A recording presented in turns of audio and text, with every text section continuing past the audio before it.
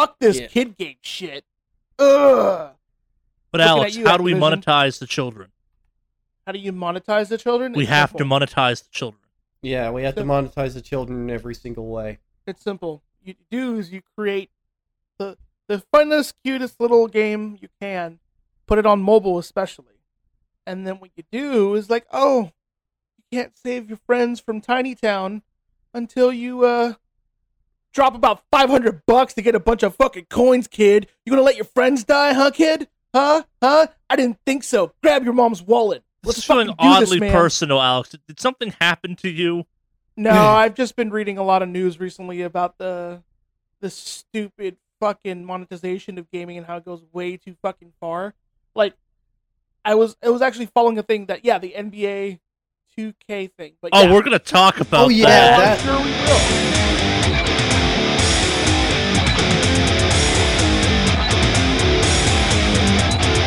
Hello and welcome to the Wicked Awesomecast, episode 170. Yeah. Indeed. Woo! Indeed. Is that the sound of 70? 170, I mean? I don't know. I mean, we're already past 169. Nice. Yeah. Now, I don't know. Is there a 170 special event thing? I don't fucking know. I can't reference anything off the top of my head, so I'll just don't know. Yeah, what is there an anniversary type? Like in anniversaries, there's like a diamond anniversary and like a tin anniversary and stuff. It's like, what's 170? Divorce because you've been together way too fucking long. Or burned at the stake because you've been alive for way too long. Yeah, no, Alex is absolutely right. You're obviously in a witch union, and therefore it's time to get them stakes out. Alex is 100% right. In that context, you are either a witch or a vampire, and Ben Helsing's like, yo, we got words. Yeah. So it's the Hellsing. It's the Hellsing. It's the Hellsing anniversary. Alex is 100% correct. Well, my undead friends, we are back for another episode, though. We seem to be. Yes. Van Helsing or his pack of wild dogs and or townsfolk could not keep us away from this podcast. Bork, bork. That kind of plays into something I watched this week, which makes it even funnier. I can go first if we want, just to get this poll rolling. Do tell. Now my curiosity. Yeah. So I watched a show called Carnival Row. It's on Amazon, and holy fuck, is that show good? Is it about carnies? No, it is 100% not about carnies. And in a rare... It kind of is. We'll get to that in a second. So in a rare twist of the kind of gritty urban fantasy genre, there is no source material for this. This is a completely... It's based, I guess, off a movie screenplay at one point. But like, this is a wholly original thing, which is driving me up a goddamn wall. Because if there were books that the show was based off of, I'd have fucking read all of them by now. Like, the world of this show is deserving of, like, a Tolkien-esque expansion of lore and video games and other stuff. So and partially it's because the show does not do a great job of explaining certain things because it's a TV show and has to have stuff to do for second season. To rewind some. Carnival Row takes place in we'll call it, like, it feels like World War I, just based off of stuff. Maybe like we're getting close to World War II timeline of the show, where fucking fantasy creatures are 100% real. Like one of the main characters on the show is a pixie, and the slang for them is pix, and it's just like slim elfin people with. Oh, I saw commercials for that. Yeah, okay, I know. The commercials are mysterious and weird, and the show lives up to that mysteriousness and weirdness. So, like, the three main characters of the show are the three main groups, the three main stories of the show, I guess, with their own characters. One of them is the main character who's played by Orlando Bloom, whose name I'm totally fucking forgetting right now, and he is kind of regular human guy who works for the totally not the British government's police force, essentially. Like, he's assigned to what's called Carnival Row, which is the part of totally not England. Berga is the country they belong to, or the city they live in. It's the place where all of the kind of non-humans wind up, the Critch, as they're slang referred to on the show, and that includes like trolls and like witch doctor women, and then like the pixies, and then the pucks, which are just, I can't tell if they have hooves or not, but they are people that have horns. And I'm not talking like little cute, like out of their forehead horns. I'm talking like like from their like eyes up, they morph into these beautiful, unique from character to character kind of ram's horn thing. And while the show does not have Christianity, the main religion of the humans is the Light of the Martyr. And the Light of the Martyr kind of has similar depictions of people with horns. So like right off the bat, the pucks are viewed as demons by regular humans kind of things. And they're the most racist against group. I'm hoping that it has better world building than Bright, which was pretty awful. It's real. So I think simply because it's set kind of in that. So we're getting to that. So the show starts off with, I can't totally tell exactly how it breaks down, but there's 3 major continents they've referenced. Berga, I hope I'm getting that name right. I'm probably not. Which is human land, essentially. Where the majority of the Critch come from, and then a third place that has not shown up on the show except for name, which I think is America, but it's got kind of an America vibe to it. Like it's always referenced in no one gives a fuck if you're a Critch or not there kind of situation. Mm-hmm. Like it's the place. So two of the main plots kind of circle around each other. The human and the Pix character know each other from back. So the main human character used to be a soldier for the army that was they were stationed in the Pix homeland, not the Pix homeland, the Critch homeland, because the big bads of the show, if you will, kind of the Nazi party of Carnival Row is a nation called the Pact, which appears to be humans, but they're willing to do fucked up stuff like intentionally infect their soldiers with werewolfism and use them for like stealth raids as a result. Like there's a really cool moment in the show where a bunch of like soldiers sneak behind enemy lines and then shoot up with werewolfism to cause havoc. And like werewolves are better than humans, like they're just more powerful, etc., etc. Like it's like airships, like a Zeppelin style airships show up at one point. The show is like that steampunk World War I era, like stuff is gritty.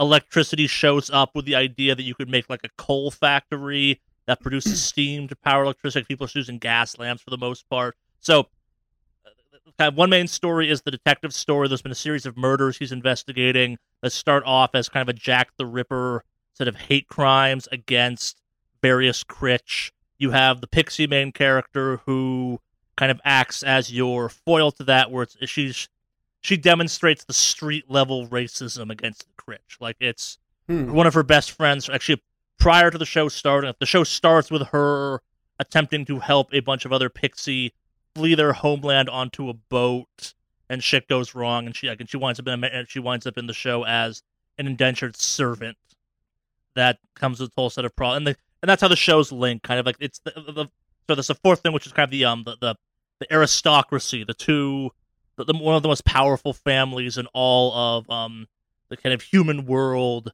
There's a story about them, and kind of like the 4 stories link in interesting ways. Like one of them kind of goes off by itself eventually. Sorry, and the 4th story is the story of a puck that has managed to get to like those upper echelons of human society. Like he is impossibly wealthy. Like there's a great scene where he goes to like an art auction and just spite buys shit out from underneath people, and then pays in cash. You know what really reminds me of so far? It reminds me of Shadowrun. Like a ton of it would be Shadowrun if it took place in the time span between World War I and World War II.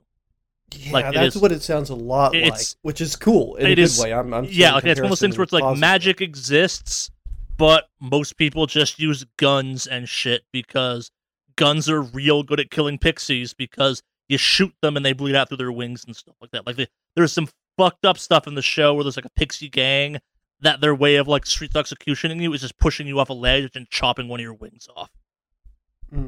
Because you can't fly and you fall to your death then kind of thing. And because racism, humans go like, fuck it, who cares?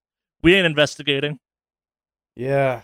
Yeah, it sounds fascinating. I saw commercials for that. So the commercials are weird and don't convey what the show is about, which I think makes the show better. Like, I went in with, I'm hoping this will be weird, and like just the world of the show is great. Like, they give you enough backstory of like two of the main characters. Like, it's like, okay, they have a relationship. She's pissed off at him for the majority of the show. Here's what happened. Like, none of the main characters are good people or bad people. Like, what they reveal about the human characters. That's way more interesting. Yeah, it's one of those ones where it's like the guy does a bad thing to the pixie main character for the right reasons, but it's also a super fucking shitty thing to do. So she's completely right to be pissed off at him for the majority of the season. It's like even the exceedingly trite and kind of like, oh, we've done this story a bunch of times, like story of racism, where like the female aristocrat lady falling in love with the Puck trying to come up with it still feels cool because the Puck is such a good character. Like he is such a force on screen acting wise. Like what they have him do is so cool. Like he never does anything badass, but he's like, yeah, I have more money than all of you put together, and I'm gonna wield that thing like a fucking sledgehammer however I goddamn please. And his story is great too, like how he got to there, like the fact that he's basically amassed wealth by playing the human game and just stepping on the throats of every other crit he worked with and stuff like that. Like he is the closest the show comes to having a bad person, but also like it's what he had to do. Like it's one of those ones where his goal in life was to escape his station as a Puck, and he has done it successfully and he's done it masterfully. And like the world be damned before he is brought back down to just being a critch again kind of thing. So they're really playing on the classism and racism. Oh yeah, the show is all about classism and racism, and I think it's one of those ones where there's a couple heavy-handed moments, like the actor that plays the main Puck character happens to be black kind of thing, so it feels a little heavy-handed then, where it's like, okay, you're beating us over the racism angle of it, but who the fuck cares?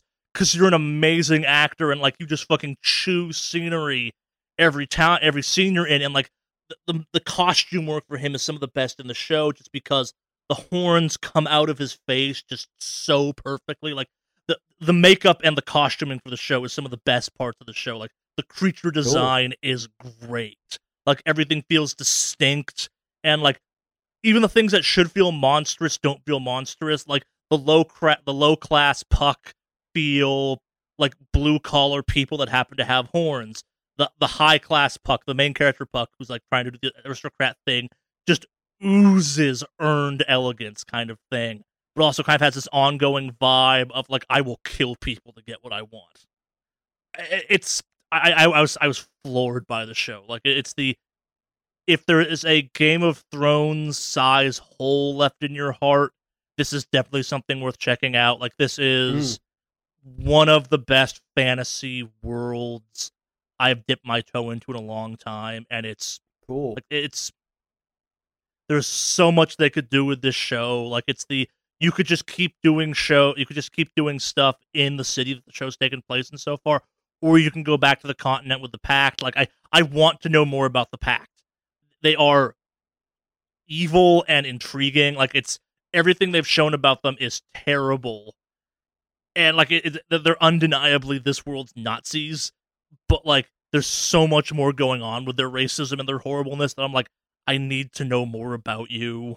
Like it's just little details, like the fact that like the pixies have the pixie race thinks in 3 dimensions because they're born with wings. Like all their buildings are built around the idea you can just fly up. So there's a library at one point that's like not that wide of a room, but it's like thousands of feet tall because if you're a pixie, you can just fly up.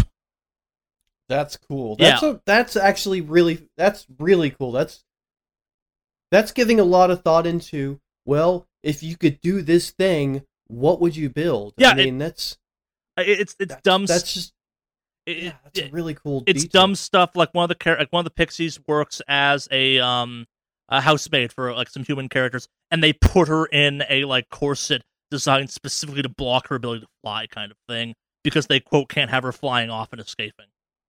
That's fucked. Yeah, but like it's little details of the world that are cool like that. Like that are very realistic in a lot of ways. The show does lots of cool stuff. It's like, I was unbelievably impressed with the show. Everyone on the show is a great actor. Like even Orlando Bloom was. I don't think Orlando Bloom was a great actor. Like I loved this show. Like I finished it. I'm like, I need to watch this again now, knowing stuff, so I can go back and watch stuff. Like it is such a cool show, and they have to get a second season. Like I can't imagine the show doing badly. Like it is as good as I think The Boys is, but for totally different reasons. Like this is the fantasy show you should be making at this point in history, kind of thing. Like this is what fucking Harry Potter and Lord of the Rings and Game of Thrones all coalescing together in kind of general consciousness. This is what we get from that ultimately. Like it is a fantasy show where you have characters that can do magic, and like magic is a known thing, but like you're willing to accept the fact it's like, no, not every critch can do magic. Only a certain group can. But like everyone's aware magic is real, except humans are like, whatever, fucking magic. We never had it, and we did just fine. But also, like it plays with the ideas of cultures developing differently. Like the humans are technologically and infrastructurally the more advanced races of the show, but kind of culturally they lag behind other ones. Like the Picts have like a scholarly, artistic, philosophical culture to them, kind of thing, that the humans just typically don't always get or respect, kind of thing, and vice versa. Like a lot of the Pixies view the humans as just kind of like grubby monkey people still, where it's like, what can you possibly do? There's more of us, and we invented guns. Just saying. Yeah, I'll have to check that out. It's an Amazon Prime show, so if you don't have Amazon Prime, I apologize for talking about this. But you thought it was cool, but like again, I will never say get Amazon Prime for this. But if you like sci-fi and you thought me talking about The Boys were cool, and you thought me talking about this was cool, Prime also has The Expanse. So maybe after that most recent season comes up, do a month-long trial and fucking binge watch shit. Like there are three of my favorite shows are currently on Amazon Prime right now, which is saying something. Yeah, that's impressive. Yeah. They're kind of crushing it right now. Yeah. I mean, and they've had some pretty decent shows prior to that. Like, yeah, I've heard nothing but rave reviews about Man in the High Tower. I don't like Man in the High Tower, but I have nothing bad to say about it. It's Wolfenstein, and I like playing Wolfenstein more than I like watching Wolfenstein. Like, it's. Well, I mean, the reason it's not fully Wolfenstein because it just doesn't feel fully immersed in the Wolfenstein culture because I can't buy any loot boxes on the TV show. Can you buy loot boxes in Wolfenstein? They added that. In the it was like cosmetics or something. Oh yeah. Yes, of course they did. Yeah. Mm-hmm. Yeah, Man the High Towers. Like Fleabag is another great show on that platform, which I there's no way I can talk about Fleabag on this platform, but I still fucking love that show. Like Miss Maisel is a fantastic show if you're into kind of period piece kind of drama. Oh, I watched stuff. that actually. One of my brothers has Amazon Prime, and he was like, "You got to check this show out. It's the most Jewish show on television right now, and it's great." I watched that show. I'm like, it's like my family. Fuck. We're all fast talking with each other. Yeah. Yeah, but I guess like Carnival Row was a big part of my week this week. I'd be remiss if I did not mention that the first season of Cobra Kai is now free to watch on YouTube. Alex, you have no excuses. Oh yeah, I haven't watched Cobra Kai yet. You should go watch Cobra Kai. I do need to replace the show recently because my girlfriend and I just finished watching all of MASH. So you should watch Cobra Kai real quick then. Like I think you'd enjoy. Like go watch The Boys, go watch The Expanse, go watch Carnival Row, and go watch the first season of Cobra Kai. Yeah, I've got quite a list there, so perfect. Why the fuck were you watching MASH? I fucking love MASH. Fair. And so Mandy and I have an agreement that we each pick a show that we really like, and we run through it, and then once your show's done, we switch to another season. Sure, no, that's how I got through Parks and Rec, because she suggested it, and we burned through all of Parks and Rec, which is a great show. No, fair. Yeah, amazing show. But... Yeah, anytime anyone mentions MASH under the age of 50, I'm kind of like, huh, okay. I was that weird kid who fucking loved watching MASH growing up. My parents had really weird TV rules growing up, where it's like, oh, you can watch Gilligan's Island and MASH, but none of this stuff anyone your age is watching. And I'm like, okay, cool. I'm going to learn about womanizing and black and white photography, I guess. 12-year-old me is unclear why this is the standard we're setting, but okay. TV land is full of horrible things that maybe 12-year-olds shouldn't be watching. But it's cool because it's old. Especially when you realize the lyrics, or there are lyrics to the MASH theme song. Yep. That was a moment for Mandy when I told her that. Yeah, but I guess kind of relating more directly to gaming on my end, I did my Starfinder Game Zero for our next kind of big campaign, which, because I warned the guys that I actually put spoilers for it in the podcast, I'm not going to talk about it more than this. And I'm playing lots of Destiny still. I'm still chipping away at that From Ashes game I was playing. I've dropped off Rebel Galaxy Outlaws some. I just don't have the time to fully immerse myself in structuredness. I am literally 2 pieces of armor away, hypothetically, from getting the year 2 triumph thing of yo, you did the stuff. I literally last night I did a comp climb in Crucible, which I fucking hate myself for, to get that pinnacle weapon. I did, and now I've gotten through Reckoning, and I don't quite get what the fuck is up with Reckoning. Maybe it finally clicked for me or something, how that thing is supposed to work. But I don't hate Reckoning as much as I used to, even though it's still kind of... there's a fix for it coming soon. I literally need 2 pieces of collector armor out of that, so I can go run a mission, or so I can go run a Gambit Prime match as a collector, in a full set of Notorious armor, so I can get that part done. And then I have played way too much Destiny 2 in a month, or in 1 season. It's truly the amount of stuff I have gotten done in a relatively short period of time for that game is disgusting and wrong. It's maybe don't do what I've done. Fuck, my clan has a guy in it that managed to do all of the Solstice gear in essentially 3 days. Which, oh my god. Yeah, as someone who took 2 weeks to do 1 piece of Solstice gear, watching him bang through 3 pieces of Solstice gear in 3 or 4 days was just it seemed rough. And especially because I don't get why you would do that. Getting all 3 got you a cool Sparrow, I guess, but also it's not that cool a Sparrow. Mm-hmm.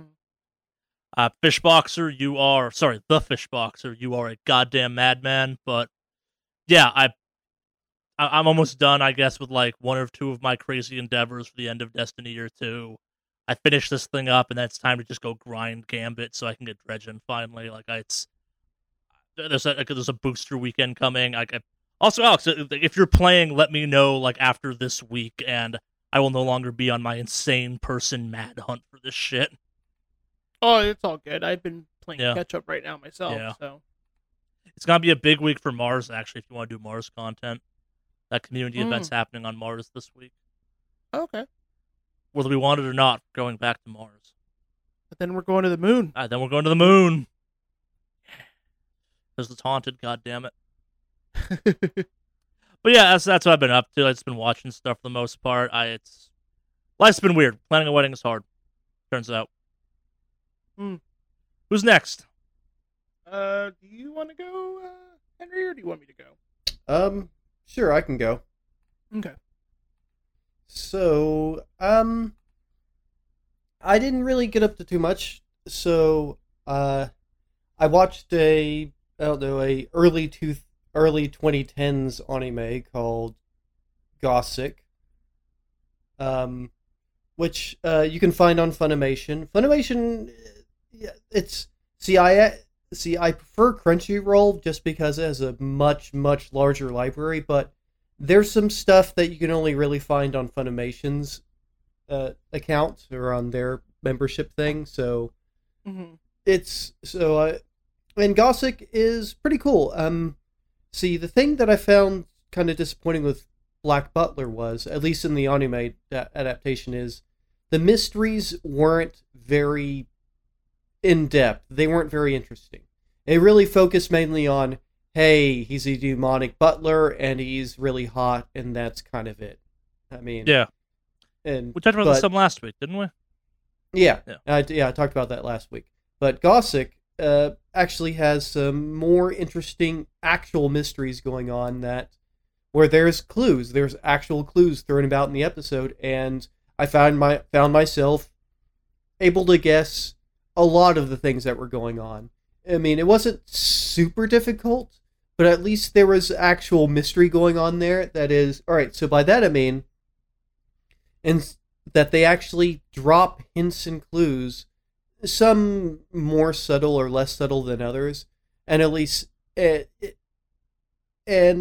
is a way to build a natural build up to the bigger reveals and the mysteries. And so I find that satisfying because I've definitely watched and read things where it's like, it's a mystery, but like there was no clues. It's all just sort of this big surprise dropped at the very end. That is, it's like, oh, here at the very end, they show all this background story stuff. It's like, here's things we didn't show you at all. And somehow, I guess you were supposed to guess this stuff. Yeah, the Sherlock Holmes bullshit, where it's like, oh, because I'm Sherlock Holmes, I knew things. Yeah, well, done in this Sherlock show, like the British BBC Sherlock show, where it's just like, oh, here's a bunch of stuff that we didn't show you at all, and you had no way of predicting. Yeah, that's Sherlock Holmes in general, I guess, in my experience.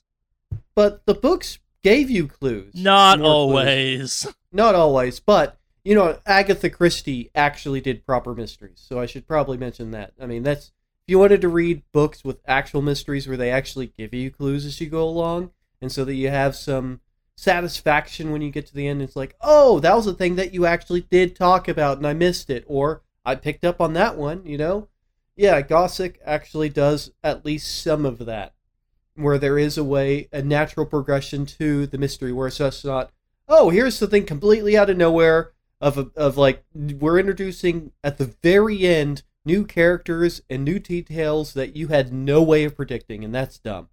But yeah, I enjoy a good actual mystery novel, not this sort of bullshit mystery where it just reveals a bunch of unknown stuff at the very end, and it just basically tries to act like it was clever by doing that. No, that's not clever. I mean, just hiding information from the reader or the watcher, that's not actually clever. But yeah, so that was good. Another one that I watched, and called Koabon, which was, it's short stories. It's horror-themed short stories, and they have a digital theme to them. So it is an anime, but they're very short. They're only 5 minutes or so even. And they all tend to revolve around sort of people communicating over some digital format. Like the very first one is, they're basically using an analog to Skype to talk to each other, and it's mystery and it's horror without any need to show it. It's one of the reference it or play on it. You don't have to show blood and guts to make it horror, and I really, really appreciate that style. So there's actually suspense, and there's a good build even within that short period of time, where it's like it just shows you how quickly you can and how effectively you can build suspense if you just decide to tell a story well and give little things and little hints like, oh, that's off, or oh, it really, and it keeps you guessing. I mean, but yeah, that one's available on Crunchyroll, so but yeah, that one's super cool. I really enjoyed that one too. Because I love horror in general as a genre, but I love it when it's well done, when there's actually a lot of, even within the the very short amount of time that it is, great pacing. actually. Mm. Like the feel of the way it's going through feels natural. Feels like a natural conversation. It feels like this is how people would actually be talking and reacting to things in real time. So, I mean, I have to say, I mean, another anime I'll just throw out there that also is very good is the Junji Ito collection. Junji Ito being a really good horror manga writer who certain works of his have been adapted a lot. Like Tomie was his most famous series, as in that one's still going. Like there's still movies and TV shows coming out from that. And they actually do a small Tomie story arc in the Junji Ito collection on Crunchyroll. But there again, it's you don't have to just have gore and just ridiculous violence to tell a good suspenseful story that is actually horrific and actually terrifying. But yeah, Koobon actually manages to do that in like very, very small amount of time. And so yeah, if you want to binge watch that series, it'd only take you a couple hours, but it's worth it. It's super good. And I just like the fact that it really works in the modern age, you know? Like, I guess in a sense a bit like the paranormal activity, at least the first movie of that, that it works in like, well, you know, let's tell horror, but let's actually consider what's available now, you know, in an interesting way. So, yeah, so that was very, very, very, very, very nice change of pace in a certain sense. I mean, the short story format can work, and I don't see that done very often, especially in sort of American cartoons. Yeah. I don't see that done very often. The very short story style of format. That's what YouTube exists for to a certain extent now. Yeah, the US.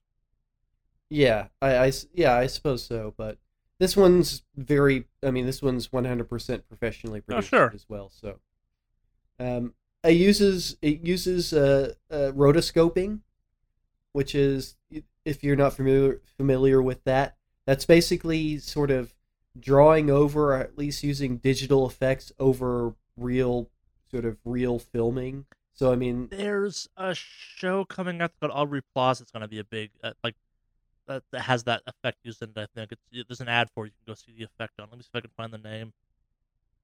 Cool. Yeah. I liked her a lot in, of course, Parks and Rec, but her performance in Legion just blew me away. I just have to say, all the way through the end of Legion, it's just, she destroyed it. Yeah. She killed it. So good. Such an amazing performance. It should be an award-winning performance, I would say. Yeah. Anyway, have you located? I'm trying to find it. I think it's her at least. But yeah, rotoscoping. Yeah, Koobon uses rotoscoping, and it does it well. I mean, definitely you could rotoscoping. I've not always seen good good rotoscoping in shows, but this one does it well, and it feels natural. And it feels natural because obviously it becomes a kind of an easy way to roll in those sort of horrific effects without. I don't know. It was just cool. It's just really neat, and it feels very natural. Yeah. It gives you the option of animation, I guess. Like, that's where Scanner Darkly works as well. Yeah, and let's just say that they blend it in very well. It feels real. Like, the way that they blend in those effects, you know, when with the rest of the rotoscope stuff is super cool. So, yeah. So, other things I did, when it came to games, I actually went back to my actual console, my old consoles, my Genesis, played some games on that. Just felt like playing some classic games, because sometimes it's nice to be able to just jump, like, I don't know, go back to some of the older games that I like and jump in, like Elysia Dragoon for the Genesis, which is, by the way, super, super good. Undone, that's the show I was looking for, sorry. Alright, Undone. And I may have been wrong about Aubrey Plaza. I thought it was her, but The rotoscoping makes the main actress kind of look like her. But all right, so one thing I have been interested in picking up, mainly because I've been watching people play it, is Dicey Dungeons. I don't know if I've heard of things. It's a deck builder style game. So I've heard that. But it has an easy learning curve. Like, that is just picking it up, playing it. It's really easily laid out, really easy to has an easy interface to understand and deal with.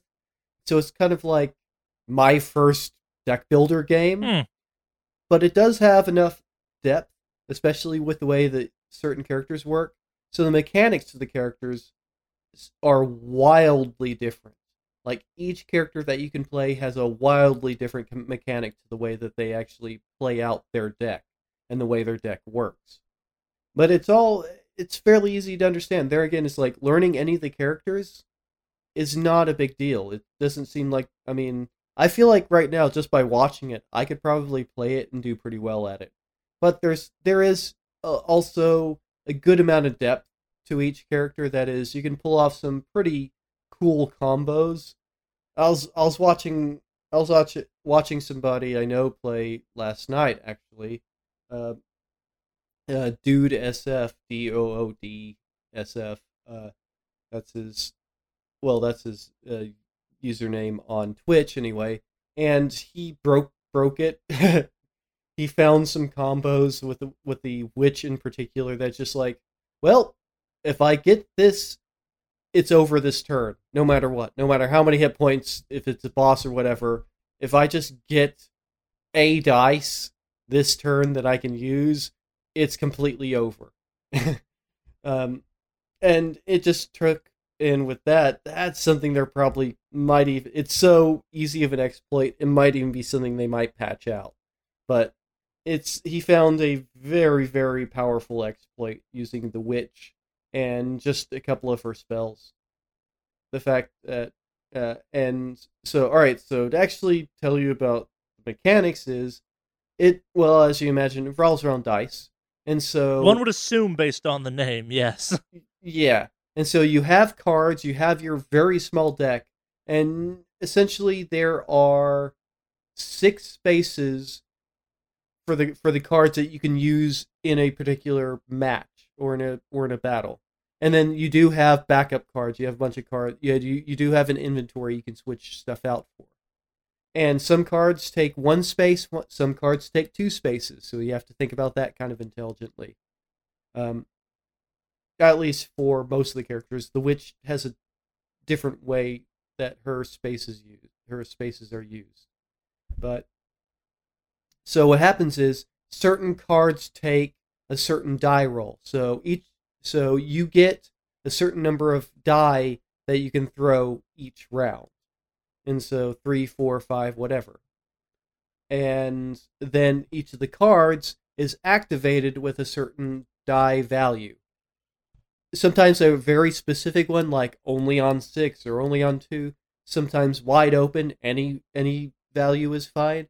And sometimes even or odd, and things like that. So there's a lot of strategy goes into essentially manipulating the dice, manipulating your deck, and figuring out and order as well. So there again, I feel like it's a very accessible way into deck builder type games because, like my favorite right now is Slay the Spire, and that one is not necessarily that easy to run into, though it is still pretty accessible. Most deck builders aren't necessarily the most accessible things out there. Yeah, but Dicey Dungeons is really, really easy to get into, and I'm probably going to pick it up. I'd say, I don't know, one of these weeks anyway. But yeah, it definitely looks absolutely fascinating, and yeah, I do like the deck builder style games. I like the video game versions more than I've liked the actual board game versions. I've definitely played the board game ones, but a lot of them started to get very samey. Like, sure. Really, like So yeah, I felt like once I played 3 of them, I had played them all. But now with all of these being pulled to sort of the digital realm, it gives them, I guess, a lot more room to kind of play around with the idea, as well as it's easier because, all right, so with the physical ones, of course, you have to produce a physical board and cards and all that stuff, and that has to sell. Yeah, like what you're talking about is the inherent problem of board games. Like, you have to have space to store it, you have to have the money to buy it. Like, it's Yeah. and you have to have Plus, people a to play lot it of with. these, yeah, and plus a lot of these ones that are coming out in video game form are single player ones. Yeah, I might go so far as to argue, like, to take it broader for a sec. Like, part of the reason Hearthstone did so well is it doesn't require me to go to a game shop to play against someone or Uh huh. store or collect physical cards. I can just go to a site, Yes. go click, click, click, click, click. Mm-hmm. Yeah, my favorite deck builder game, one of my favorite deck builder, well, I guess not necessarily more collectible card game that was online, went offline. It went gone, and I was kind of sad about that. But anyways, yeah. So You got to yeah, print those digital cards so you can play them in real life. yep. Yeah. It was actually a really fun one, and it had some great mechanics to it. It actually was a spin-off of uh, of an MMORPG. It was called Mabinogi card game, and it was so cool. And then I logged on like one day, and it was just like gone. It was just gone. You couldn't connect anymore, and the client was gone. And then the client eventually left. I was like, oh, that's kind of sad because that was actually my favorite one. It was one that didn't just copy Magic. It had the and I've talked about it here before, but it was the one where there's like a fixed hand, like a your hand was fixed and your cards didn't get used up per se. Like you didn't keep drawing from a deck in a certain way. You would burn cards and then they could come back if you spent life. So you always had like a hand size of about like of a certain between 0 to 7, and then to just pull to you'd spend life to reshuffle your deck back into your hand. And but it was all the cards because you basically got to see all of your cards at once. So it made for some interesting deck building in that way. But anyways, but yeah, that's no more sadly. But yeah, but yeah, Dicey Dungeons looks cool, and it's definitely an interesting craze. Um, Cultist Simulator was another deck building one, but I hate that. Yeah, that game is garbage. Yeah, I mean, I know that's definitely a wildly unpopular opinion. If you look at the reviews, most of them are glowing about it, but all right, I'll mention this. So I saw a response to my negative review of that game, and they're like, "Well, hey, it only took me 20 hours to beat the game once. 20 hours for a game that a general session only takes between 30 minutes to an hour, and it took you 20 to beat it once?" I might argue that playtime is not necessarily the best way of judging a game, but yeah, that's. I mean, it's because, and I'll just mention again, it was because the game felt like it was all trial and error, but your errors would just end your game instantly. Yeah, that person missed the kind of point of your criticism, which was the random aspect of this game, the kind of peck and hunt aspects you were dealing with were the problem. Like, it's giving up people enough time on anything and they'll figure it out kind of situation. But yeah, and some of the stuff, it was just like unclear what it would actually do or pull off, and it's just like, oh well, okay, I guess I lose again, and so I have to play for 20 hours just to get anywhere in the game. But yeah, I'll put 20 hours into an RPG, but RPGs don't reset me, except for, I don't know, like something like, like NetHack. Don't set, roguelikes, don't set me back to 0, every time I screw up. And even those don't really. Yeah, well, I mean, some of them do. I mean, roguelikes typically don't all the way, but. Yeah, well, no, like roguelikes. I mean, that is the point. You die, you go all the way back to the start, and with nothing. But you often are building up kind of some mechanism or something. Some of them have that, Yeah. some of them don't. I mean, one of my favorites, Dungeon of the Endless, doesn't have that at all. Like the characters all. I mean, when you lose and die, you start back at the beginning and choose your characters again and everything, and you don't. The only thing that you unlock at all through subsequent playthroughs is just more of the characters. And that's more like a true roguelike. I mean, if you want to go or with Curse of the Necrodancer. That's that. I mean, you die in that, you just start at the beginning, and that's it. That's that. But yeah, with Cultist Simulator, it just I don't know.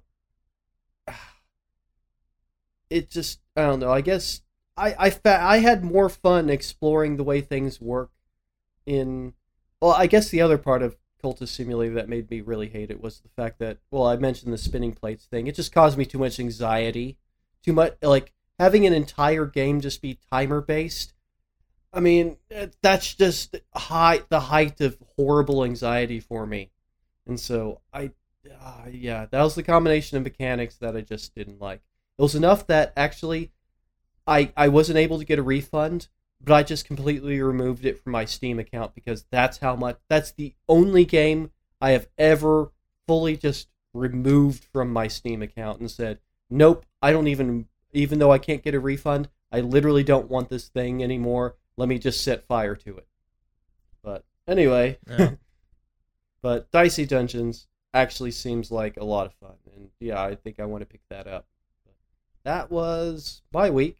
All right. I guess I will dive in on mine. Yep, it is yours.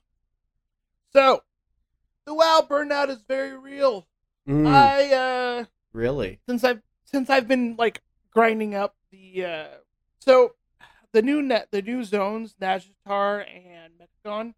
I barely go into Mechagon now because I'm like, I don't really care about it. I mean, it's cool. It's a really beautifully designed area, and it's probably way better designed than Nazjatar, to be honest with you. But Nazjatar has loot I need to progress my character. That is the question I have based on this. So I know it's like a month ago in Mechagon. I'm pronouncing that right?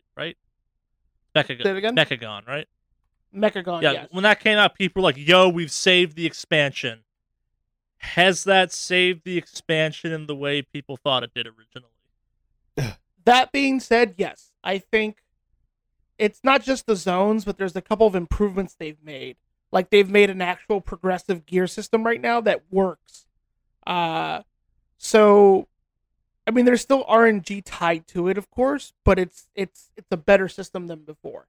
Okay. So, just to kind of go into it in Mechagon, in Nazjatar, you do daily quests and the world quests and all that stuff, and you get what they call they're called like something pearls. I forget what they're called, but they basically are like if you remember the badge of honor, mark of honor, all the tokens that you build up, and then you would trade them in for gear if you played. Oh, I versions of remember WoW. honor.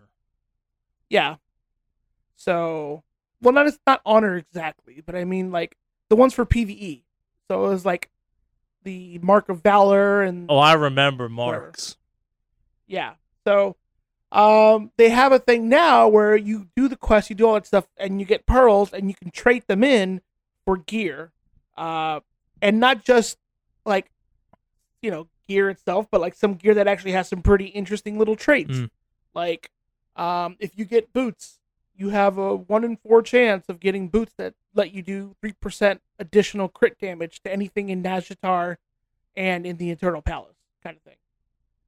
So, what you do now, or what the big lottery system, not lottery, the slot, was it you know what I'm talking about, the gambling aspect of it is, these items also have a chance of proccing with the socket. So people spend their pearls unlocking the ones with the socket in it. And it's actually pretty nice because the gear is 385, but the current like top gear that you could get without getting it Titan Forged or Warforged is 445, I believe. But the cool shit is these same tokens you can use to upgrade the gear you already get from the vendor. So even though it's at 385, you keep grinding the same currency for pearls, and you can actually level up that gear all the way up to 425. So it's just a little bit under heroic, which is not bad. It's a good system. So that in that aspect, it's very much saved a lot of the gearing and a lot of the bullshit of like, oh well, this Titan forged, so this kind of thing. But yeah, like it's fun. I do enjoy it. It's just I've been trying to grind out my neck piece because that's the big thing. Because as soon as you get to neck level 65, you unlock a third essence, and the essences have made the gameplay a lot more fun. Neck level 65. Is that like a turkey gizzard or something at that point? No, I'm maximum jowls. Maximum jowls. But no, so you have a neck piece, which is your like artifact item. Instead of having it be weapons, this last expansion, this one it's a neck piece.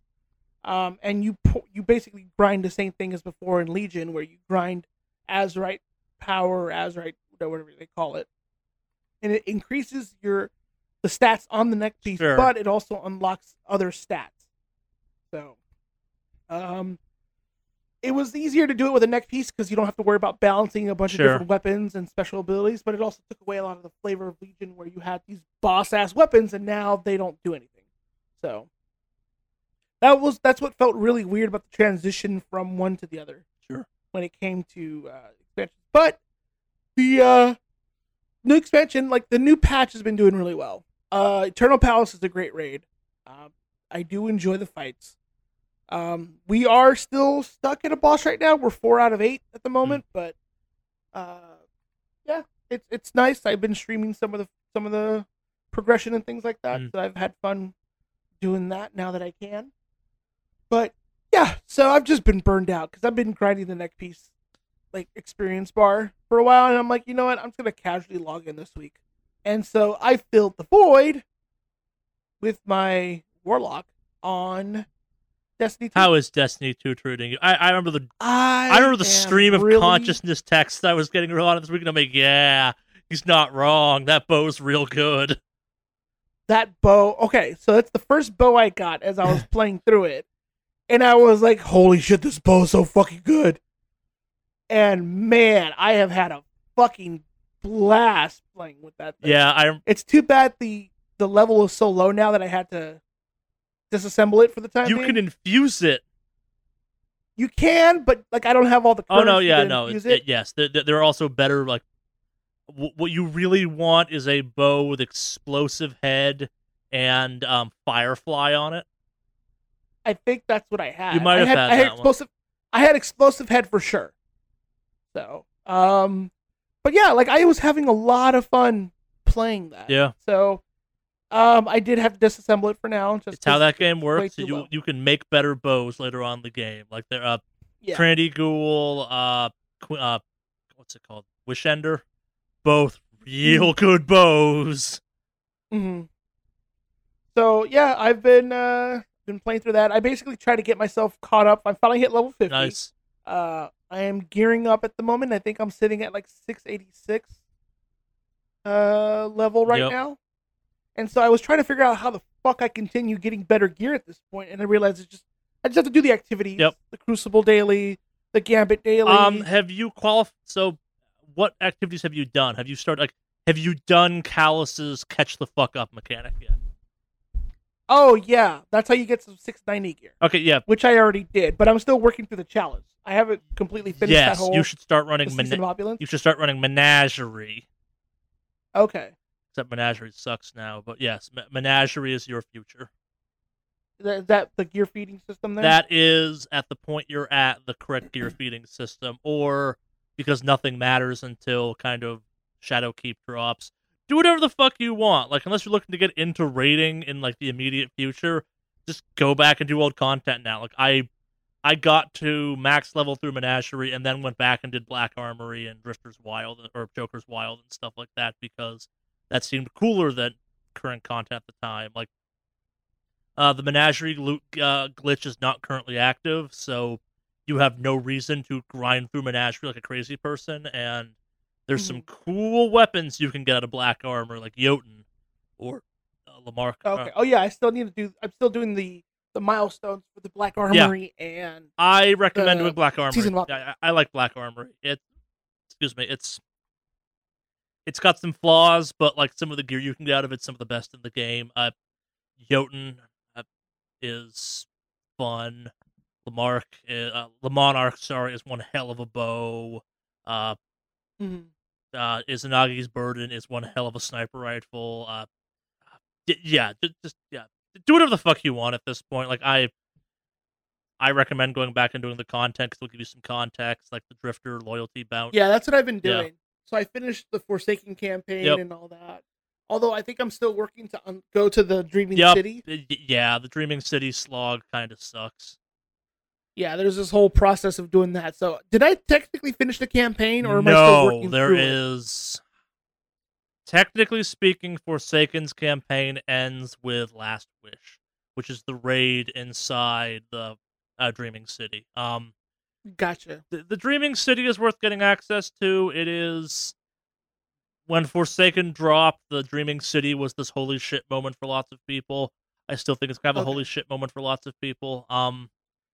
Last Wish is definitely a raid worth doing once, at least. I don't know anything about the Dreaming City right now. The Dreaming City is some kind of peak Destiny weirdness. Gotcha. In a good way. Like, it's got some stuff going on. Well, when I get there, I'll text you my reaction, just like I did when I got a fucking bow the first time. Yeah, once you do Dreaming City, we can start focusing on stuff like Whisper of the Worm and 0 Hour. But yeah, no, I've been having a lot of fun. So what I'm doing now is I quit trying to figure out any ults I'm going to do on WoW because fuck that noise, and so I'm just doing the necessary basic shit for my WoW character, my shaman. Yep. And then going fuck it, and then switching right on over to Destiny 2. While everyone else is playing classic WoW, and I don't have to worry about a single fucking queue. So, so Destiny 2 has been a lot of fun. On the other hand, I am god fucking awful at Gambit and PvP right now. Come play Gambit with me, Alex. I have so much Gambit in my future. I'll put you in my backpack and carry you to Gambit glory. Dude, literally, I did a game last night, and some guy, every time he came over, cleared us all out, and then just went back. I am about to have full collector armor, so we can dunk with giant blockers in Prime. Oh, we shall be horrible! Does my gear make a huge difference right now? Yes, level advantage is enabled in Gambit. Well, why the fuck am I doing Gambit then? Because it's not that major. Like, you should be high enough up. Fuck that. Dude, I'm playing Gambit Prime on level 30 right now and still wrecking face, but also I've played a shit ton of Gambit. Like, it's... The Gambit versus Gambit Prime fight is something near and dear to my heart, where Gambit Prime is the closest raiding, or the closest PvP activity there is to a raid, because there's so many goddamn mechanics that until you figure them out, Gambit Prime is a horrifying nightmare. Like, there's bank draining, invading happens way more often. You can drain banks as an invader. There's a whole hidden blocker that you don't know about until it gets dropped on you the first time. Like, it is possible to, in Gambit Prime, summon a mini Prime Evil on your opponents. It's real good. Come play Gambit with me. I will teach you how to Gambit good. So I've been, that's what I've been doing. I know you linked me your clan, but they had all sorts of interesting requirements that I don't think I was ready to commit to. They're not really requirements, but yeah. So I found one that just says, just play and do your activities. That's more or less the clan I'm into. Mostly they're just trying to guarantee, they're looking for people that are going to play reliably, I guess is the way of thinking of it. Like, they're not. Yeah. Most of my clan is pretty chill about things. Like, the raid group is less chill, but also the raid group is the raid group, and no, of course, that's expected, and I get that. But I found something that was a little more casual for me for the time being. So, but yeah, like I've been having a lot of fun playing Destiny 2. So especially now that the system runs it really nice and smooth and all that jazz, like I am having a lot of fun playing Destiny. So not playing Classic. Don't give a shit about Classic. I thought about it for a while and listened to my friends and guildmates play it, and like I look at my friends list and everyone is logged into fucking It's Classic like it's the WoW. better version of WoW or something. Dude, I have a friend in my friends list who's logged in 5 times because he's multi-boxing. Good God. So what? Yeah. Okay. There's a guy in my friends list who has his name show up 5 times because he's multi-boxing. I don't know what he's multi-boxing yet, but I'm guessing it's going to be a fucking shaman or some shit. But I don't know what the multi-box... I think shamans were the multi-boxing class back in the day. So, Oh. yep. That man is multi-boxing, so kudos to him on that, I guess. Is that technically against the rules? I never actually fully understood how multi-boxing works. It's not, because you are technically paying for 5 licenses. Yeah. So it's not like he's bootlegging anything in particular. He just happens to be controlling all the characters at once, and they're his accounts. Yeah. So, yeah. And I do have to say though, multi-boxing is peak original WoW stuff. Yep. Because you always heard people complaining about fucking multi-boxers, and multi-boxers existed all the way through like Cataclysm. I never saw a multi-boxer after Cata. But like in Cata you had multi-boxers, in Wrath you had multi-boxers, Burning Crusade, fucking A, multi-boxers, so that was always fun. I remember actually when Death Knights came out, there was a guy who multi-boxed 5 Death Knights. So is 5 the maximum you can multi-box? Reliably in like a quest group, yes. Because anything more than 5, you're in a raid and you can't do quest content together. So yeah, multi-boxing 5. Multi-boxing's back, bitches. It is, and I think that's peak WoW. That's there. Like peak classic WoW is multi-boxing. The memes I've seen coming out of classic WoW are great. Where it's like, man, someone got to level 60 and my friend got on a roof and got stuck in a chimney. Classic WoW, and I'm like, yep, that's classic WoW. Did you see the commercial they put out for the 15-year? Yes, I did. WoW? Henry, did you see this by any chance? Nope. So they have a bunch of WoW streamers in the commercial. They've got Ronda Rousey. Was it Ronda Rousey? I didn't pay that much attention to it. Yeah, she's in it. They have the original Leroy Jenkins tackle somebody and start a bar fight. I love the fact that it's a song. Like the entire thing's like a bar song that ends with an after 15 years we're going back to classic or something like that. Mm-hmm. We're going back to vanilla. Yeah, there's this whole thing there. But they have like Matt Mercer in it and a bunch of other people performing. Hodor's in it. Yep. Like, yeah, it's a pretty cool little like get together. Just gonna say it was lacking some Mr. T Night Elf Mohawk, but yeah. Yeah, no Night Elf Mohawk. Well, that was post vanilla. That wasn't classic vanilla or classic. Pretty sure that was classic. No, Night Elf Mohawk didn't happen until at least maybe either Wrath or Burning Crusade. No, Wrath or Cataclysm. I feel like it happened sooner than that, but I could be wrong. Yeah, I don't know. No, it was definitely around that time. But yeah, no, the commercial was kind of cool and that was kind of nice. And watching people like the queues just get decimated, which we'll talk about. Oh yeah, this is a multi-bridging thing. We've talked about this in news. That's how much WoW Classic is just straight killing it. Yeah. So, and then what else? On the offline world, if you will, we had some really hard fucking thunderstorms this past week up here. Like, where we had rolling thunder sounds like going on. You lived in LA your entire life. This is like your first major set of thunderstorms, right? I mean, I was in Mexico with family when they had some pretty gnarly thunderstorms, but like, I can't compare them only because I'm only hearing about them because I slept through the entire fucking thing. I'm a heavy sleeper. So, like, Mandy woke up in the middle of the night, like, what the fuck is going on? My neighbors are like, yeah, no, the houses were rumbling. And, whoa. Yeah, no, that's the dude. I'll have to send you video. Some guy captured it. I'm part of, like, a chit-chat group in locally here. And some guy has, like, his little camera thing he sets up to capture, like, weather and all that. And he recorded thunderstorms that night. And, dude, it's gnarly. But, like, people were talking about, like, yeah, no, like, it's Like the house was shaking. Like that's how strong the thunder was, and all that. And I slept through the whole fucking thing like a baby.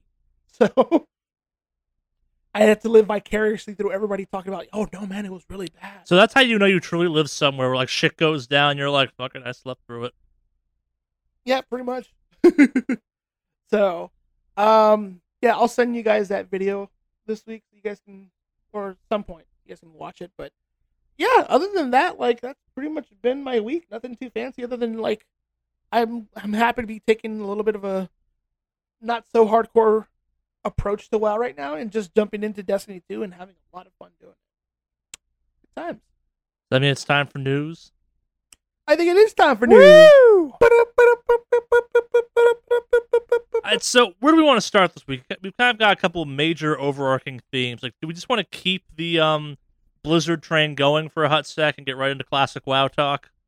Sure. I think that's a good sure. segue. So let's start that off with some actual WoW news. We get to WoW Classic news. Blizzard is suing Sina Games out of China for the most blatant Warcraft ripoff ever. Like, the lawsuit got fired and the game fucking disappeared. Like, how blatant is this? The characters were chibi versions of major characters from Warcraft lore. It was... occasionally I'm, like, skeptical. I'm like, oh, fuck, that's blatant. But that's only our transition into WoW news this week. As our resident World of Warcraft reporter, Alex, what news do you bring us from Classic Azeroth? So, first things first, let's talk Twitch numbers. WoW Classic hit 1.1 million viewers on Twitch on release, nearly doubling the Battle for Azeroth launch number. Okay. Like, it completely crushed Twitch this week. Like, it's been insane. Like, I think at some point, the screenshots, as far as the numbers go, you had Twitch, or you had World of Warcraft Classic sitting at 1.1 million. And then after that, you had, like, GTA 5, Fortnite, Minecraft, all like 150K-ish. Like 150K, 110, and 91K kind of thing. It's insane. So, like, there are two channels that have been super huge. One of them is Asmongold, who's a pretty big WoW streamer now, with 280K viewers, and then Soda Poppin, who's like a rogue who did a lot of PvP back in the day, who now kind of just does his own thing and started doing WoW again. About 100K numbers right now. So, and it's just the numbers as far as the streaming goes has been insane. The queues, on the other hand, have been even more insane, where people would get DC'd or they try to log in at the time of this, servers going live, and you had a 20K player queue in front of you to get on the servers. So it's about 4 hours of waiting for shit to happen or to get on. So that's been huge. And so there's been so much demand for servers that throughout the week I just kept seeing tweets about Blizzard adds another 3 servers for NA or NA. They add another 3 servers to EU. Like, they've been adding servers constantly since this week, since Classic has come out. It's been ridiculous. So, So we could make a lot of jokes about how, like, Blizzard's Activision said you don't actually want this, or man, Classic seems to be doing way better than normal WoW, or Leroy Jenkins or something. Do you think this will maintain? I don't know, man. There's a lot. Yeah. Like, I can't even find the original list of servers that were coming out. Like, they had released them, but like, there are so many fucking servers. And I think actually Friday on the 30th, they added another 4 servers. Like, it's just been climbing and climbing. Like, yeah, it's insane. So, yeah, I'm trying to get, I guess, like, how much of this do you think is just general curiosity about classic WoW in the modern era, and how much of it is? I don't know, man. Like, people are very much enjoying playing the classic WoW. In fact, Warcraft Logs put out a tweet, and they're the ones that track all the logs for the fights and everything like that. They said they had a 30% drop in uploads since WoW Classic released. So in all of the world, their site dropped 30% less traffic just because people aren't raiding in retail WoW. Yeah. Or uploading logs for that, which is insane. Yeah. So, yeah, it's been a whole, like... if this maintains, I'm curious where they go from here. Like, I think it's... Correct me if I'm wrong. I think, like, kind of the branching point for a lot of people is Wrath of the Lich King. Like, that's where they started changing the talent trees pretty severely, and stuff started to get less what people think of as classic WoW, and more they think of... The fact that I have the phrase retail WoW in my brain at this point, as we describe modern WoW versus classic WoW, is just an insane concept to me. Like, do you think they take this up through Wrath of the Lich King? Oh, yeah, they've already talked about if there's enough, like, interest and, like, actual wanting in this, that people will, in fact, fucking play. Like, I've seen people post about, like, oh, I'll play fucking Burning Crusade. Yeah. I'll play, freaking, Wrath of the Lich King. I'll tell you right now, if I had a choice, I would absolutely go back and play Wrath of the Lich King and Burning Crusade. Well, so, like, that's what I'm getting at. Wrath of the Lich King is the end of the classic WoW pack. Like, do we live in a world where classic WoW becomes some bizarre nightmare reboot for WoW that you then have diverging timelines? Like, retail WoW comes to an end, somehow the accounts get merged so you can have, like, your cool-ass mounts or whatever, and they bring the better graphics to classic WoW. But then at Wrath of the Lich King, you have, like, branching path. It's like, hey, it's a totally new hardcore story or something.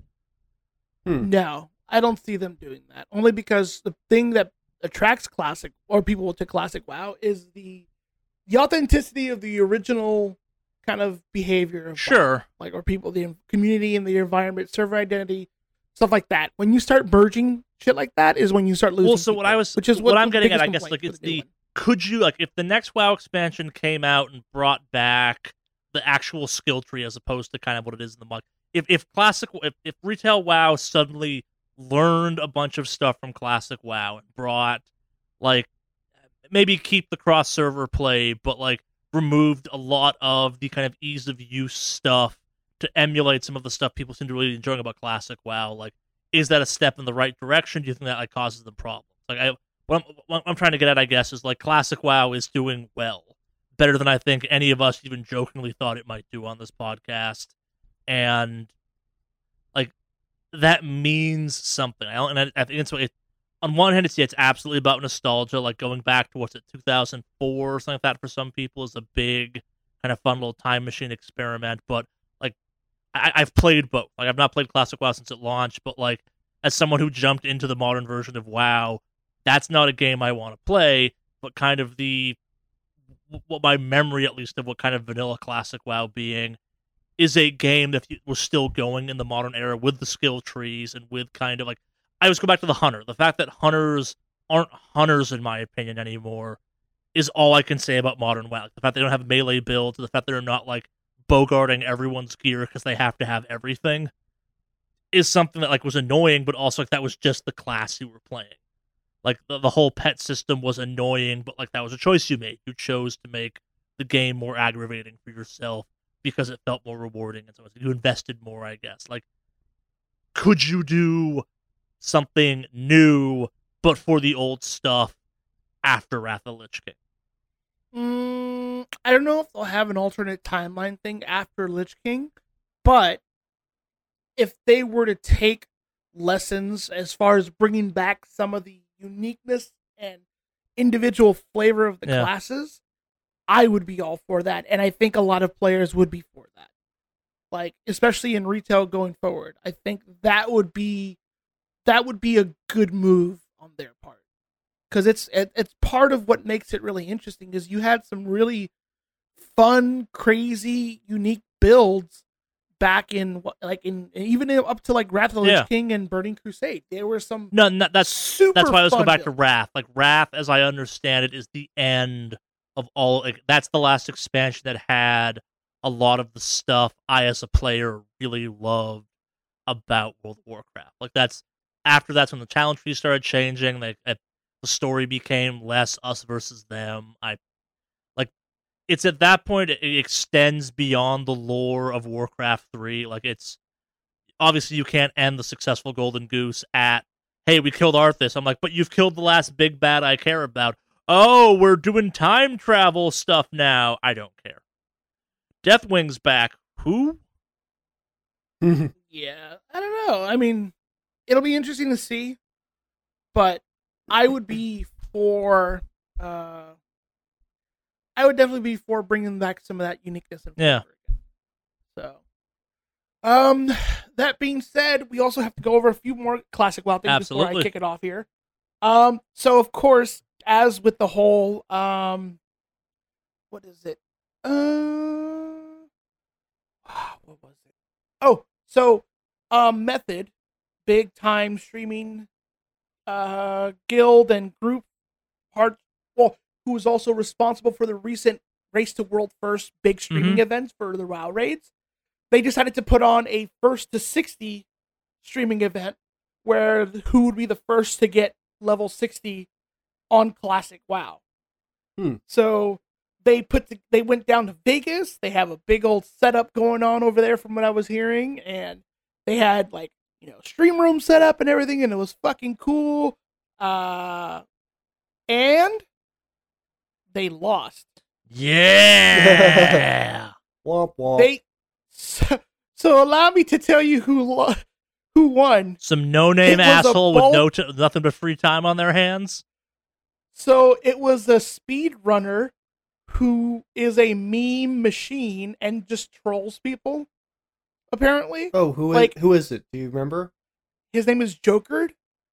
I think I'm familiar with that, but he's a World of Warcraft streamer, and he was the first to become level 60 in Classic.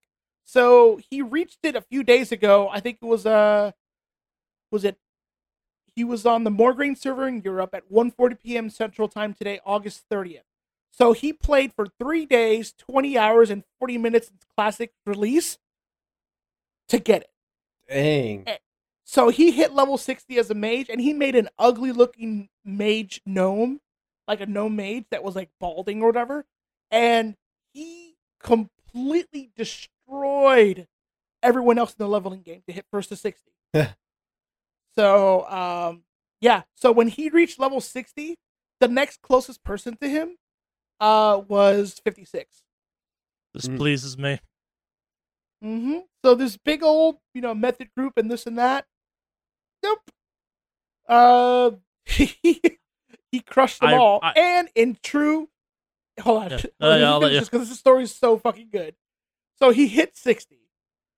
Then proceeded to try to delete the character because I guess the thing with speedrunners is once they're done, they just delete it and they're good to go.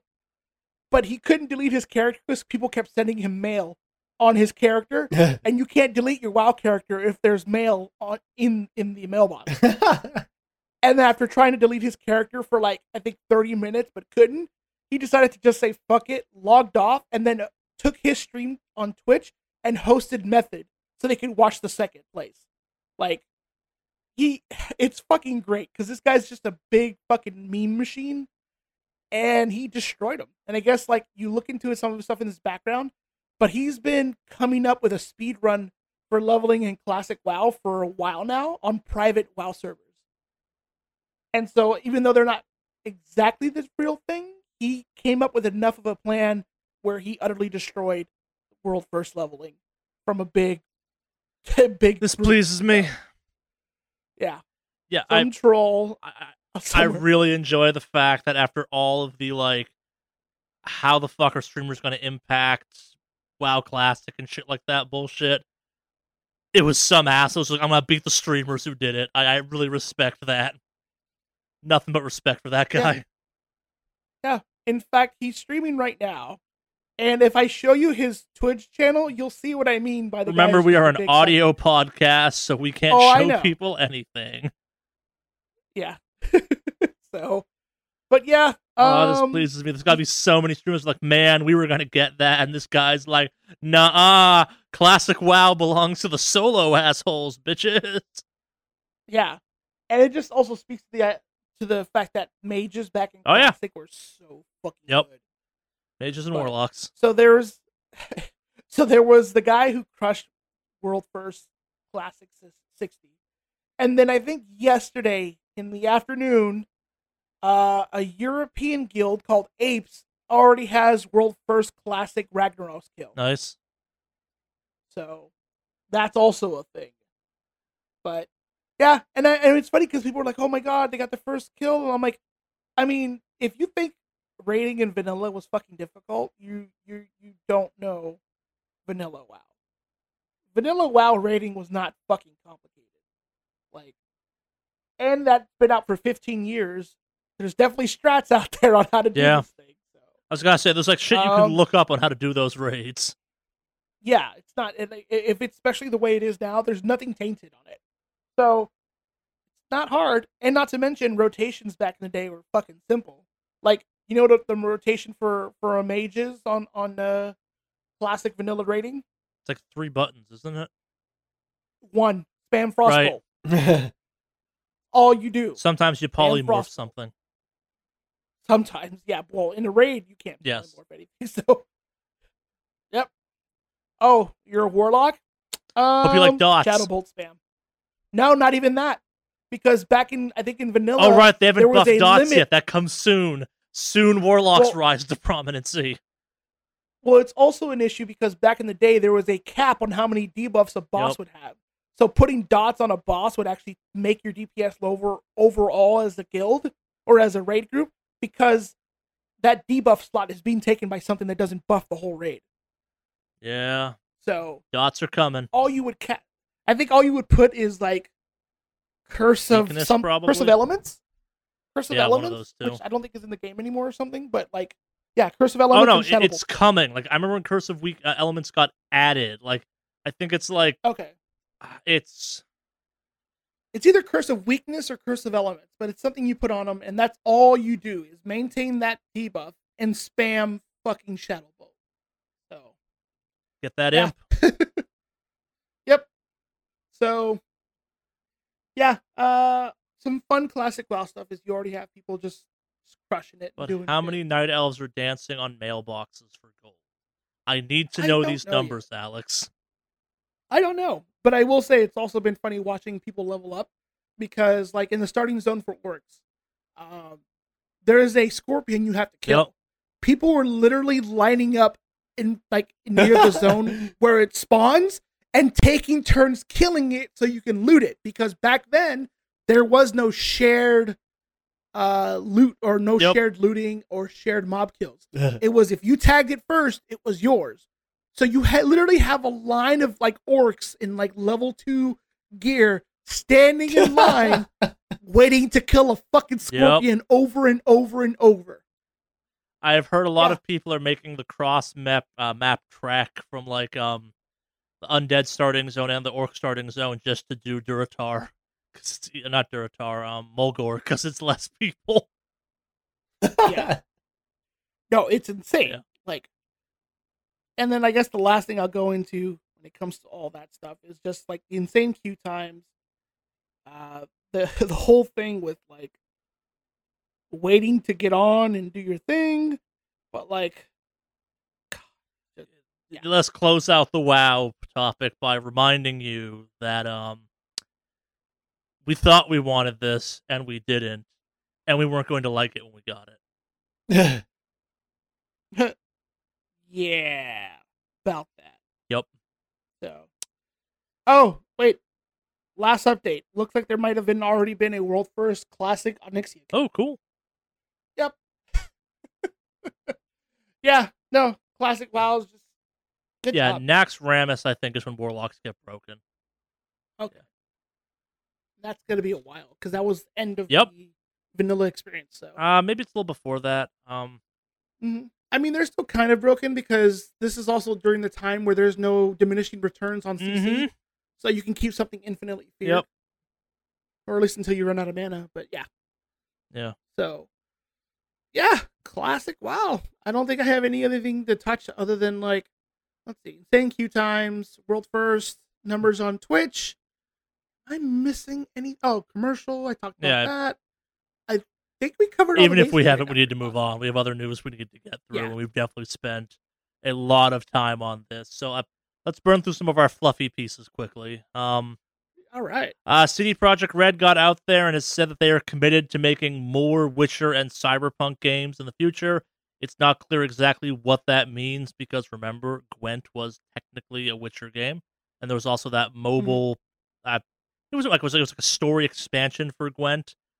Most of what this means, though, is that the studio is capable of pursuing a dual development process, which means we won't go like 5 years in between major game release from them, which I like because I like their games. So far, they've made nothing but good games. I expect it's just an excuse to keep Keanu Reeves around. So and I don't blame them. We don't know if Johnny Silverhands is going to be in Cyberpunk after Cyberpunk 2077. He should be, but kind of branching off. He certainly will be if they can afford him. Probably, yeah. I think it all comes down to how well does Johnny Silverhands... Like, if Cyberpunk 27 does really well and Johnny Silverhands becomes, like, Keanu's next iconic character, where like, it becomes the trifecta of Nero, John Wick, and Johnny fucking Silverhands. Could have been for a fun year. I'm excited for that game. Kind of branching off the Cyberpunk news for a quick second. CD Projekt Red got out there and kind of... I'm going to call this the end to all the kind of ongoing controversy on this topic. Maybe controversy is the wrong word. Discussion probably is more accurate about kind of the concept of gender normity in the Cyberpunk universe. You don't have to pick a specific gender at the start of the Cyberpunk games, kind of in keeping with the theme and overall vibe of Cyberpunk, and in general, not just the source material and the game itself, but kind of the modern interpretation of what Cyberpunk means to most people. Yeah, the transhumanism thing, and it's just like, and the idea, of fluidity and stuff. Well, it's the post-humanist angle. Like, Keanu Reeves' character Johnny Silverhands is a post-human character. Like, he is no longer physically a real thing. Yeah. But, and I'm glad that they finally just said, you know what? Let's lean into it. Let's actually embrace this, and this is going to definitely be a thing, and let's not dance around on this and trying to please everybody in a certain sense. But, that's good. I mean, you can choose your own body style, voices, and whatever, and choose not to choose a gender at all. And I think that's good. I think that's really good. It's weird. Like, now that we're down this rabbit hole, I kind of always, like, if they're gonna do this, I want to have the option of character physically is X, either mentally is Y, or started off as Y. I want that toggler now. Like, it's adding kind of an extra thing on top of that, but I think it adds to, like, a female-bodied character with, like, the male voice, I think could be a cool choice for that game. Which is what you can do. Yeah, I think yes. As long as the systems are there to fully support that concept, I'm all for it. Yeah. I think it's very cool. I'm glad that they're actually leaning into that one and not not sort of dancing in line or hopping completely away from it. Yeah. Unlike other devs. Yeah. Before we move on, though, did you catch the deep dive trailer for that thing? No. They put out 14 minutes of kind of more Cyberpunk gameplay trailer. It looks really good. That game looks cool. That game still looks cool. Dude gets whipped with, like, laser neon wire at one point. Oh, monofilament whips. Yep. It's like a long-range hack, too. You can, like, throw your port at people with that thing.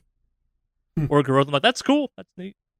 Yeah, they showed off kind of the heavy solo character versus, like, the Netrunner style character for that thing. And yeah, it's the thing they showed off at E3, and they showed it, like, they officially released it as part of Gamescom. It's neat. I will definitely have to check that out. It's very style. Yeah. Moving on from that. Valve and a couple other let's take a step back. In the EU, specifically the EU, it's a violation. I think it's illegal technically, right? Maybe illegal is the wrong word because it's the EU and not a specific sovereignty. It violates EU rule to geolock games that are part of the EU, basically meaning if a game is part of the EU, it has to be available in all countries inside of the EU. That is, well, I mean, it has to be available, but also you can't force people to buy the German version and then buy the Italian version. Yeah. Like not having to buy it multiple times. That's geolocking. Yep. Which from the old consoles, we're pretty familiar with that. In that, like, you couldn't play like a Japanese Famicom game on an NES. I mean, there's a certain geo-locking going on, and they even stretched on to the PlayStation eras and to be fair, and like, further. Most of the modern consoles are region free at this point. Yep.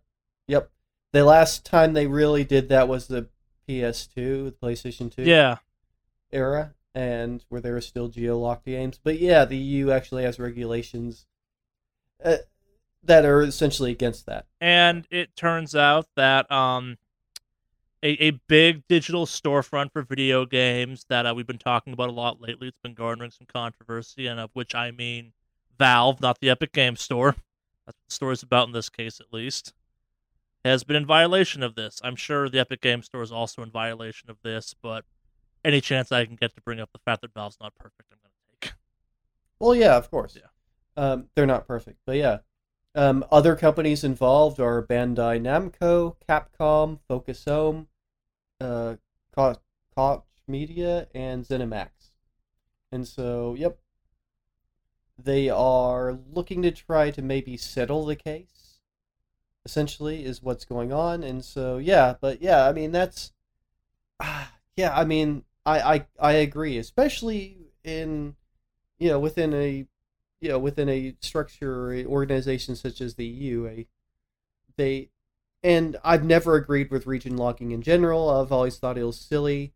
It's like, I remember, alright, so like for my Saturn, I have a special just cartridge that slots in the back that allows me to fairly easily play. Yeah, it basically region unlocks it in a certain sense.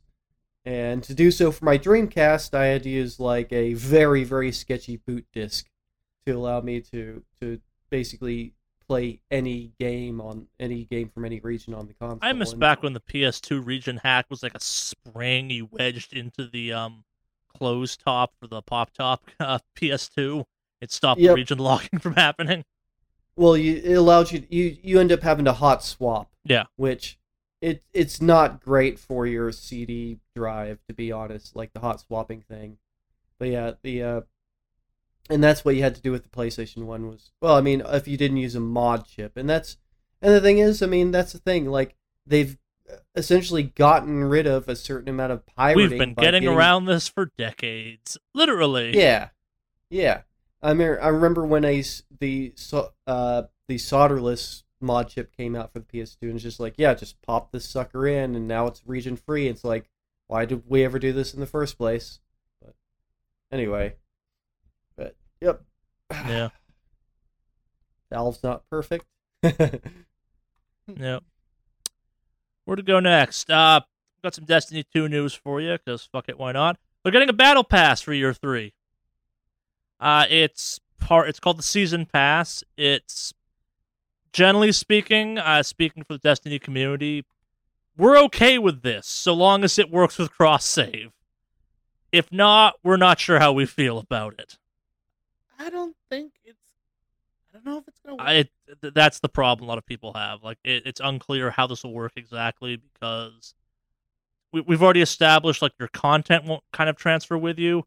The idea of this not kind of being a console-to-console or platform-to-platform thing, that might be a deal-breaker for some people, but also as someone who's slowly drifting into PC land as opposed to PS4, that's where I bought my Shadowkeep stuff for. I'm not sure I care that much. There's very much a wait-and-see aspect to this.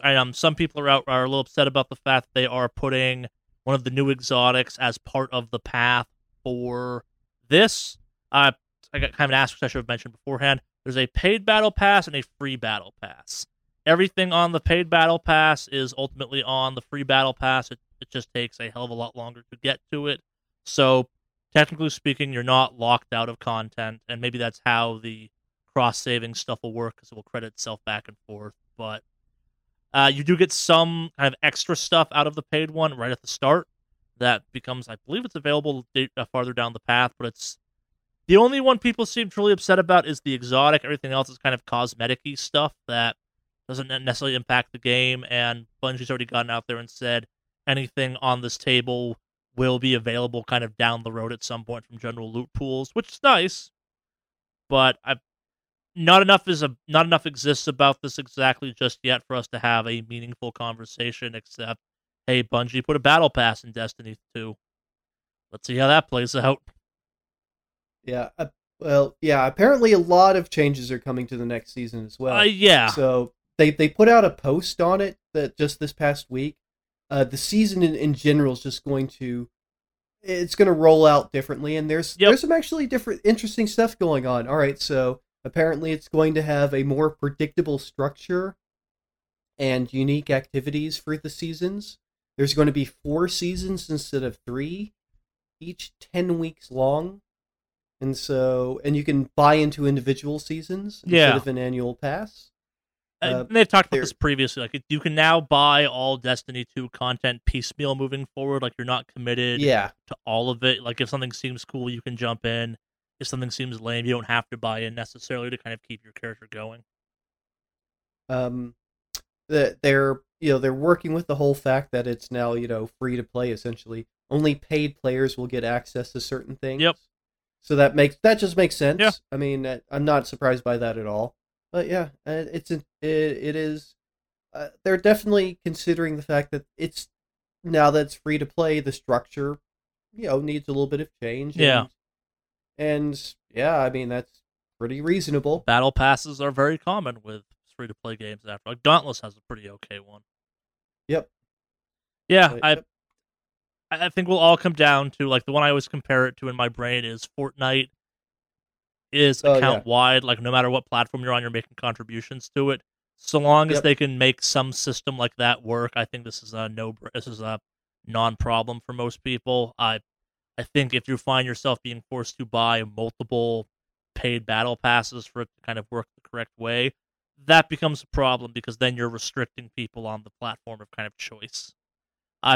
For me, also, this caused the problem of, hey, as someone who's playing their PS4 characters universally, should I have just bought all of my kind of expanded pass stuff for PS4 and then bought cheapy versions for PC, or the fact that I bought the fancy version for PC and may or may not pick stuff up for PS4 down the road? How exactly does that work? I don't know. They've been real bad about explaining how that whole system, how that relationship's going to work.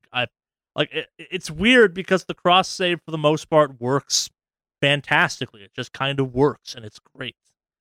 But yeah, I don't think they 100%. No, I don't think they either. That's both exciting and terrifying as a player. Yep. Yeah.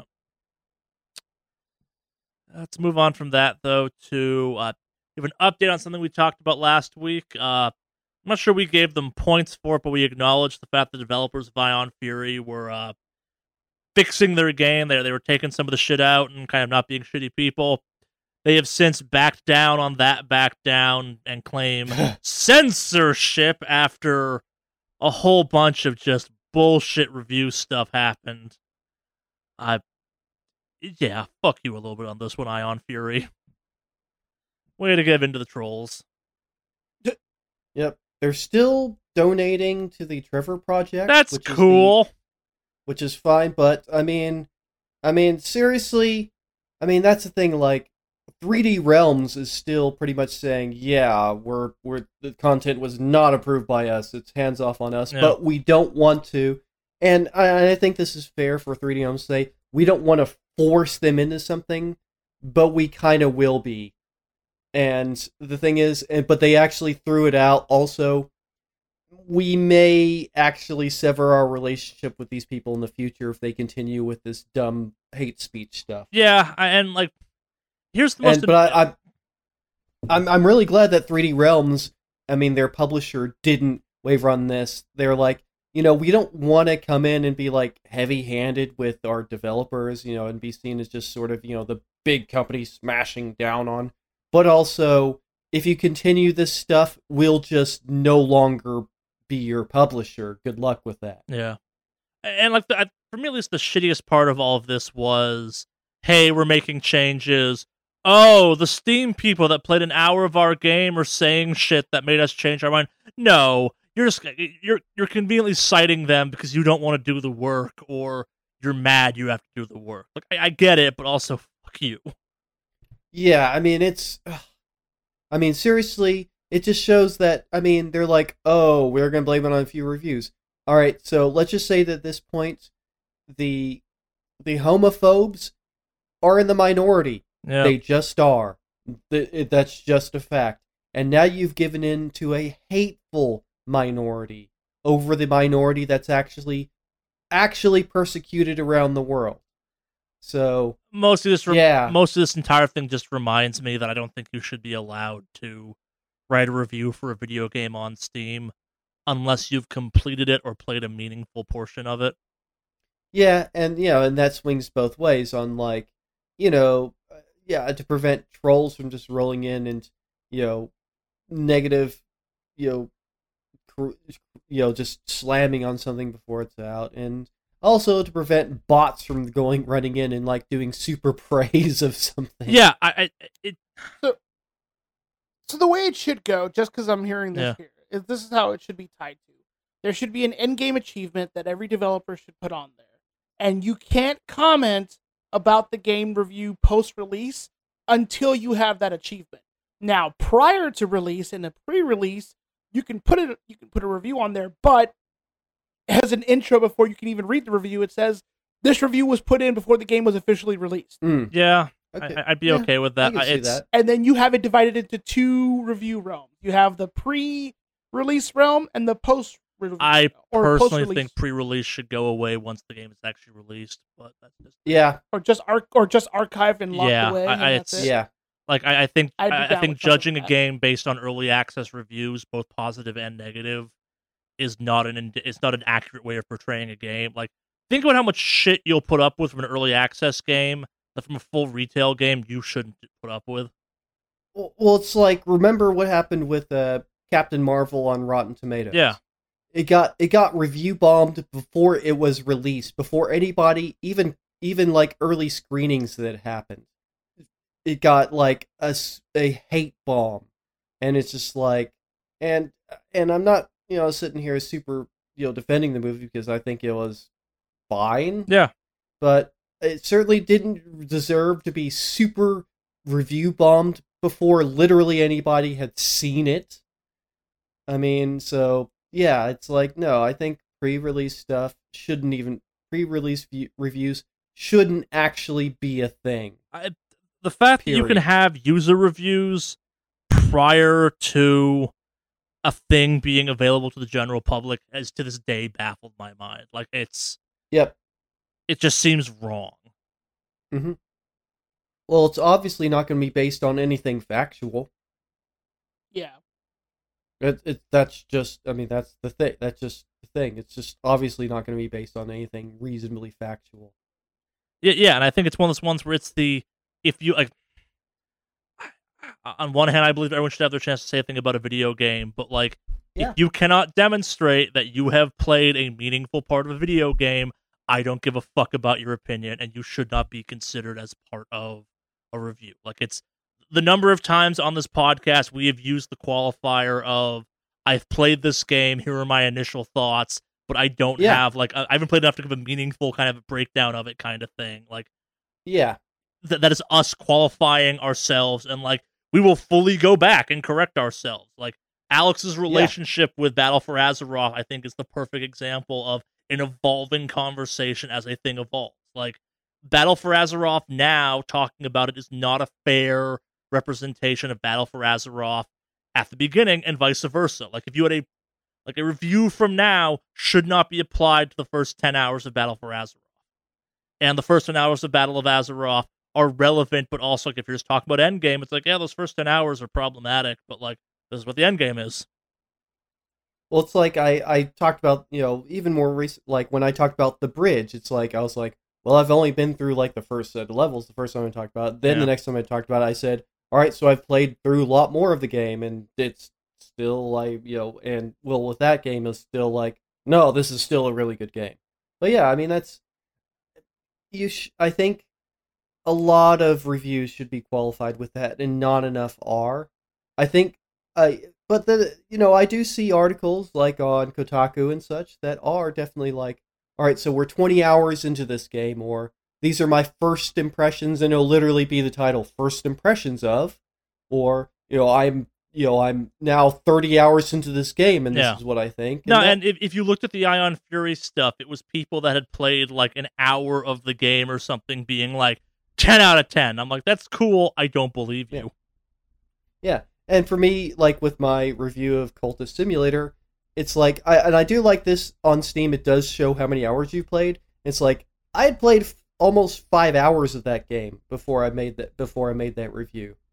And so, and for a short play game like that, where it's like, it's only going to be maybe up to an hour and a half at most for like if you actually manage to beat it, I think 5 hours is pretty fair amount to give a game.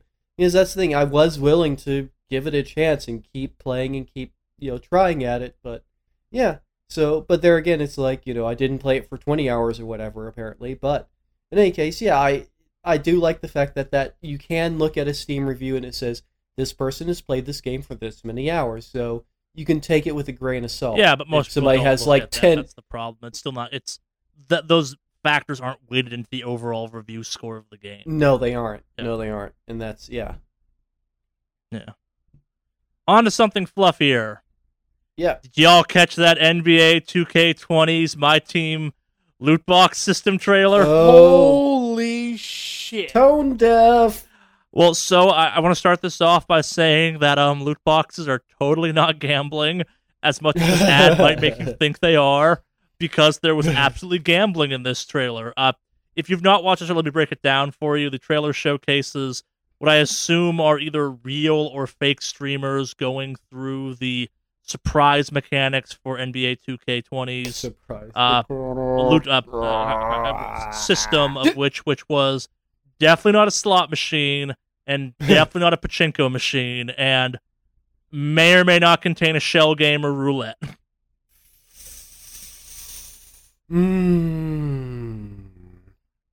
Yeah. Hey kid, your team's pretty cool there, but it could be better.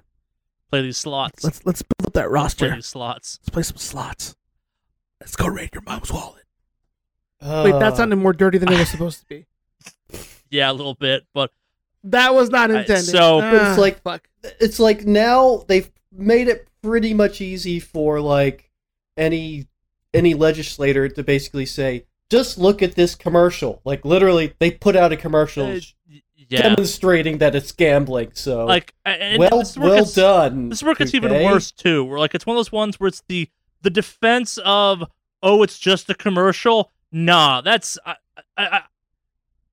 gambling, if you will, or implementing a reality-based surprise mechanic. I would happily wager that whatever the fuck that system is in NBA 2K is exactly what they were showing off. That wasn't some fake graphical representation of the joy that comes from getting that character you want so bad or something. Like, that is in the game, obviously, and we've all played video games with casinos in them and shit like that. Like, one of the greatest comments that I came across upon reacting to this in my brain was someone pointed out the fact that the GTA casino trailer, that's just a straight-up casino in that game, feels less like a casino in a game and just straight-up gambling than the 2K one does. Yep. Yeah, like, it... Take it a little bit broader for a sec. A lot of criticism of this trailer specifically has been that it is almost a kind of shot-for-shot remake of every trailer you see for a real-world casino, just done with like kind of streaming styles and digital interfaces. Like it's people winning. Like they never show anyone losing. It's all the joy you could be experiencing. Like they never say gamble as part of it. It's like, look at all the fun you could be having, winning. Fun, happiness, serotonin, win a horse, eat that horse. Normal casino shit. Yep. Not much more to say on this one except, holy shit, was that tone deaf, but... Yep. EA Sports. Is that EA Sports? Box. I thought that was 2K. That's 2K. Yeah, it's 2K. whatever they're. I just wanted to say EA because they're the pioneers of this shitty loot box, team sport bullshit. So I feel like we should just officially propose the slogan change from EA Sports it's in the game to EA Sports.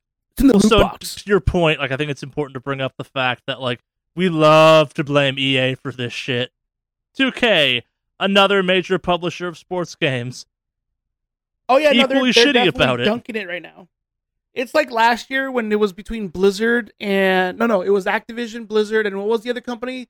Oh, Bethesda, fighting for who could be the shittiest company doing the shittiest things last year. This year, it's a competition of the team sports developers or publishers. So it's you have EA, which normally dunks on people with FIFA and their shitty loot box design, but now 2K is like, I want a piece of that shitty I cannot pie. wait for our Game Awards this year. Like, it should have been EA's division to win for, like, fuck up, like, most, like, evilest thing of the year, but, like, Activision comes out strong, 2K comes out strong, fucking THQ Nordic comes out of nowhere. They're like, yo, we're gonna go real weird and real far. Yeah.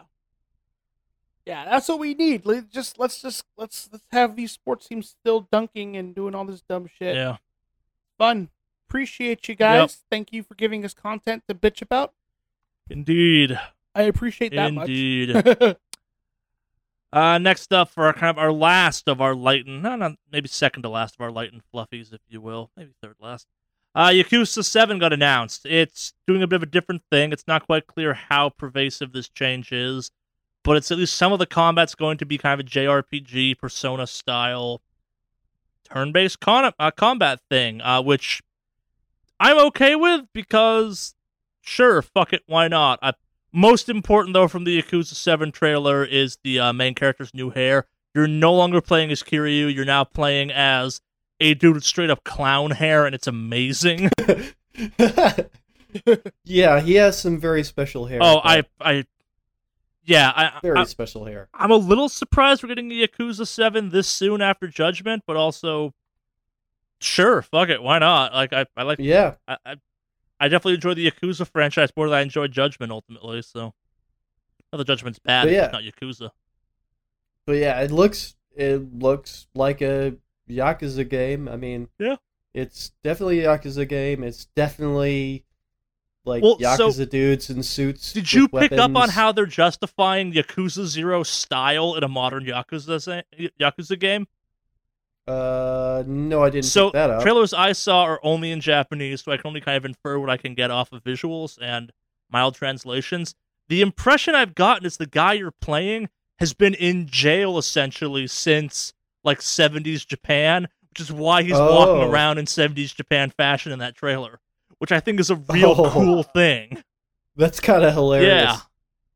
Like in his game, based purely on what I was kind of capable of piecing together, it seems like you went to jail because honor and for the good of the gang, and the gang just totally fucked you over upon getting out, and like stuff has come out, and now you're like making your own gang, and like you're still like in flashy 70s style, which I am super okay with.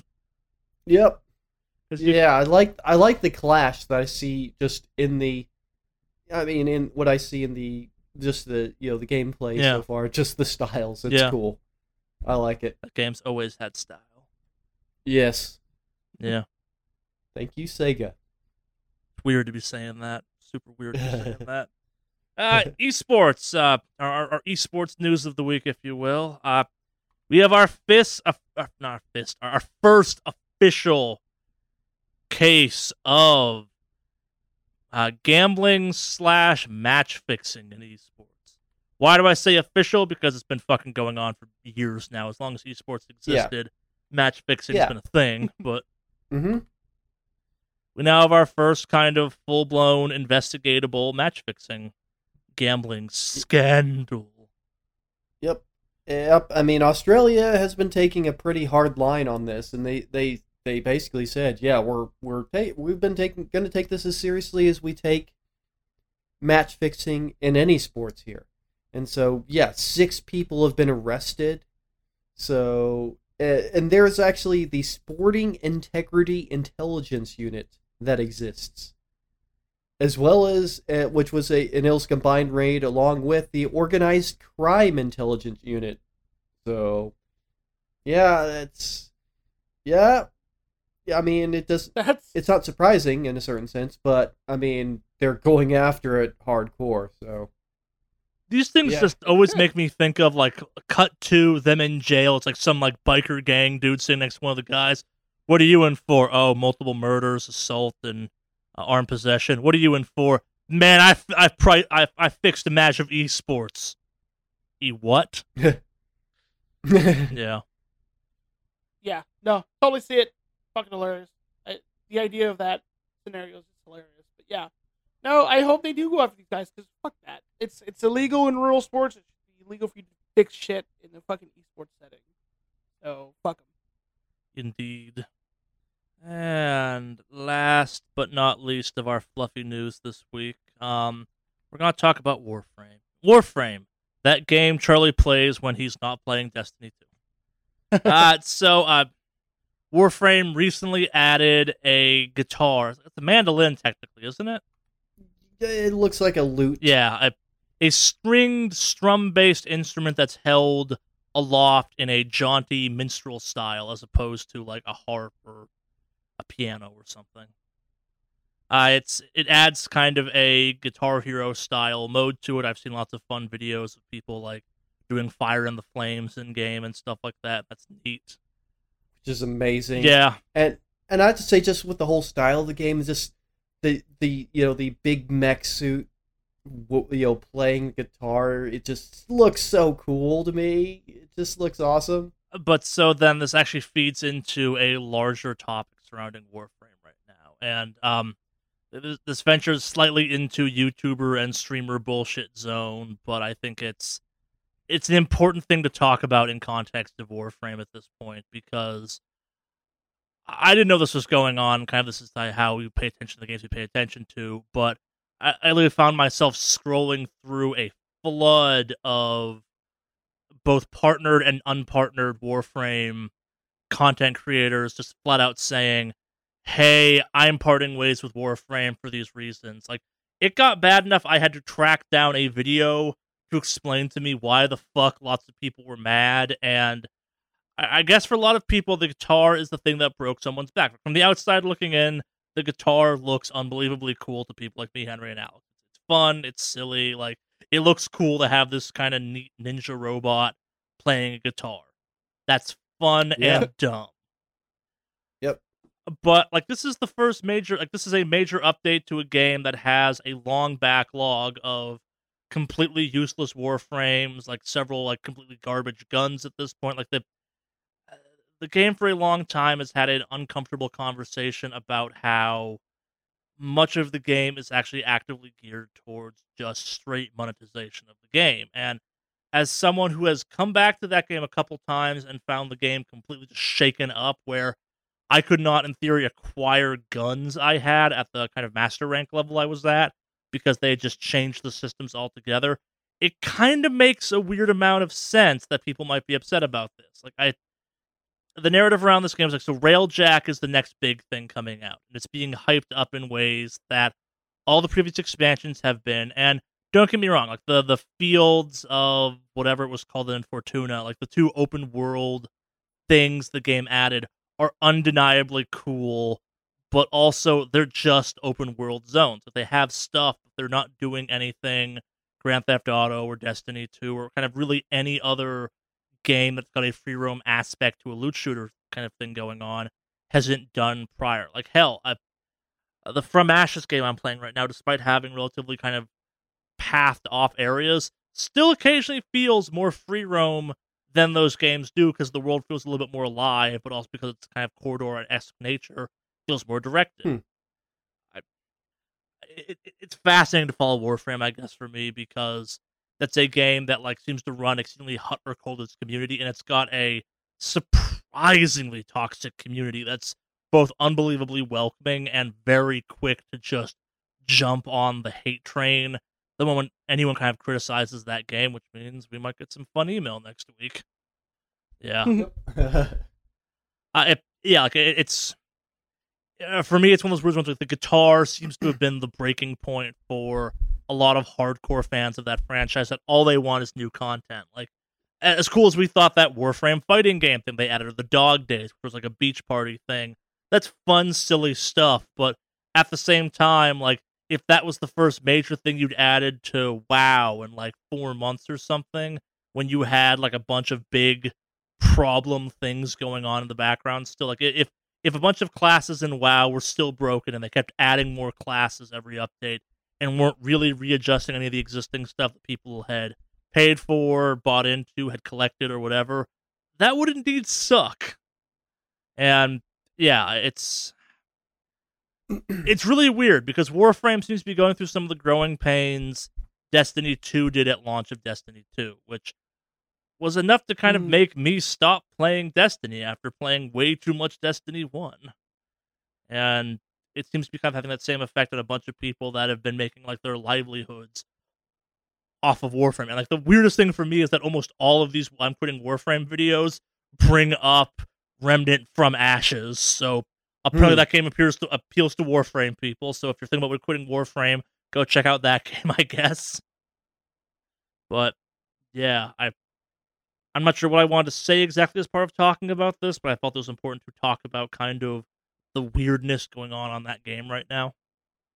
Because on one hand, yeah, the guitars are super cool. Yeah, that is bizarre. Yeah. I mean, I wonder if we're going to hear some sort of behind-the-scenes stories of why that's happening. But joke, but like just absolute flood of 0 to 100 Warframe content in my social media and YouTube and stuff like that had me going like, dear God, what the fuck happened to DE? Like, did someone kill someone on stage or something? Like, did some giant scandal drop? Like, there was like, I was telling the guys beforehand, like I was scrolling through YouTube on my phone and I hit a block one day. I think it was like Wednesday or Thursday of last week, where I was scrolling for a solid like 10, 15, 30 seconds of nothing but like different videos from independent YouTubers just proclaiming, I'm quitting Warframe. And like it was all like, man, this came out in the last like 2 goddamn days.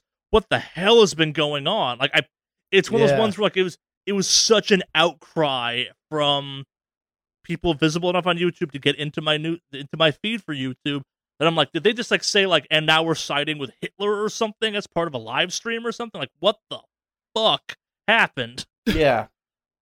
This was some like Bethesda Fallout 76 bullshit outcry kind of stuff going on. Yep. And no, it wasn't, but also like it kind of makes sense. Yeah. And I'm sure like this is only a minor sampling of a certain group of the Warframe community, but it was like in my face enough I could not avoid it. Like the point where I was like, what the hell happened? I know the Amazon's on fire, but man, what the hell's up with this Warframe shit? So our 2 kind of heavy hitter topics we have left this week. Which do you guys want to do first? You want to talk a shambling corpse or horrible behavior first? Let's I'd say start out with the smaller one, the Telltale game. Sure, Telltale our shambling corpse, if you will. Yep. Yeah. Our shambling zombie. Yes. Well, so I got good news. Telltale Games is back. Sorta. So Telltale Games, in kind of name alone, has been resurrected without, as of right now, anyone from Telltale Games previously being involved. This is not that weird of a... Yes, that's the correct reaction to be having on this one. So this sounds a lot weirder, actually, than it is in some ways. This is akin in some way. This is akin. Like this is kind of what happened with THQ Nordic. The name THQ is an important name in video games. It has history, it has weight, etc., etc. And when THQ was going out of business, Nordic Games swooped in and bought the name THQ. That's essentially what's happened in this case too, where it's like the idea behind buying Telltale Games is to continue publishing the backlog of Telltale Games for as many as the company's capable of purchasing. So there's no break in continuity. It's no longer like The Wolf Among Us, a Telltale game presented by super rad, awesome game devs. It's trying to kind of keep the brand cohesive, and as part of that, like there are some IPs in if you kind of divide out the IPs of Telltale into kind of various categories, there are a couple IPs they could still do more with that did unbelievably well. I'm talking the Borderlands ones, the Walking Dead ones, which they can no longer use because they're owned by, I think, Starbreeze now or something. They're by another company. Like Borderlands, Batman, Wolf Among Us. They have games that people have been clamoring for follow-ups to. Like, I personally love the Batman games they've done. They're fantastic Batman games. The Borderlands game is also fucking fantastic. Wolf Among Us was good. But, like, maybe don't bother with licenses for, like, I don't know, Guardians of the Galaxy or that Minecraft thing again. Those were bad. But, yeah. So, kind of with all that being said, Telltale Games has been resurrected. I'm trying to find the people behind it. All right. So it's a group. Sorry, go ahead. So yeah, it's a company. All right. So one of the main kind of people behind it was at least one person who's kind of just all right. So one of the companies is a subsidiary of a Chinese holding company, who's a shareholder and a publishing partner. And so that's the main actually like sort of the funding behind it. And I believe that the people that bought the majority of the Telltale Games rights at this point. Yeah. Like as part of that, there was a big sell-off, and they were gobbling up those options essentially. Yeah. Oh, one thing I also did hear about it is they are trying or considering to hire back some of the people who used to work. So that's where but only on a contract basis without any of their part. Previous benefits, and none of the it's like, welcome back, except we're not going to give you anything that you used to have. Yeah, that kind of goes back to the in-name alone aspect of things. There has been some talk about trying to bring back some previous Telltale people, which this has got to be complicated for, because in theory you could come back and be a Telltale employee, which, free of some of the toxins that seem to plague that studio. I've referenced them before. There's a fantastically researched YouTuber out there, this one called Death of the Games, or Death of a Game. Yeah. And he has a fantastic breakdown of what happened at Telltale that I'm sure there's extra nuance to it in the real world, but like if you're looking for the story of why Telltale is no more, that it's probably a great kind of 17-minute resource to understand the story there. But like it's gross mismanagement, it's ego, it's kind of a shell game going on where they would sign projects to keep the company going on. Where basically the approach was, if we keep getting money to do projects, we can use that to pay employees for stuff they're already working on, which I'm not sure it's illegal, but it's a real bad business strategy. Yep. Because if something falls through, you fucked. But, yeah. We shall have to wait and see on this one. So, on to our big topic, which, So, this past week, we just basically had the video game Me Too movement. I thought that's been going on. Like, I think the Riot thing has been part of that. Like, we've had another round, I guess, of it. Like, I'm not trying to say this hasn't been an ongoing topic and people have not been making strides, both positively and negatively, on this topic. But we had a variety. I think it's like we have 4 instances? No, 6. Oh, 6. Sorry, I missed a couple then. Ooh. Yeah. Yeah, all came out this week. Yeah. And so, essentially, I mean, if you didn't kind of get what we're saying is, so basically, sexual harassment, sexual misconduct. Several kind of prominent people in the video games industry have been accused, and in many cases, corroborated by multiple people reporting on it. So as far as I can tell, the first one that kind of started the newest sort of stream was, Natalie Lawhead, who basically did a retelling of her rape and called out her rapist, and she identified Jeremy Soule. I don't know how to pronounce his name. Doesn't matter. he worked on Bethesda. He's a musician that worked, a composer that worked on the Elder Scrolls franchise. So all that music is kind of his, and then lots of other games. But yeah, she went into pretty obviously very disturbing detail onto how that all went on and how absolutely awful it was, and it's just like, and it just the description of it all is just awful. It just blows me away, and it's terrible. Yeah. And so that kicked off. Well, so and this is where the story gets kind of stranger is maybe the wrong, but more nuanced. So the initial accusations are like 11 years old at this point.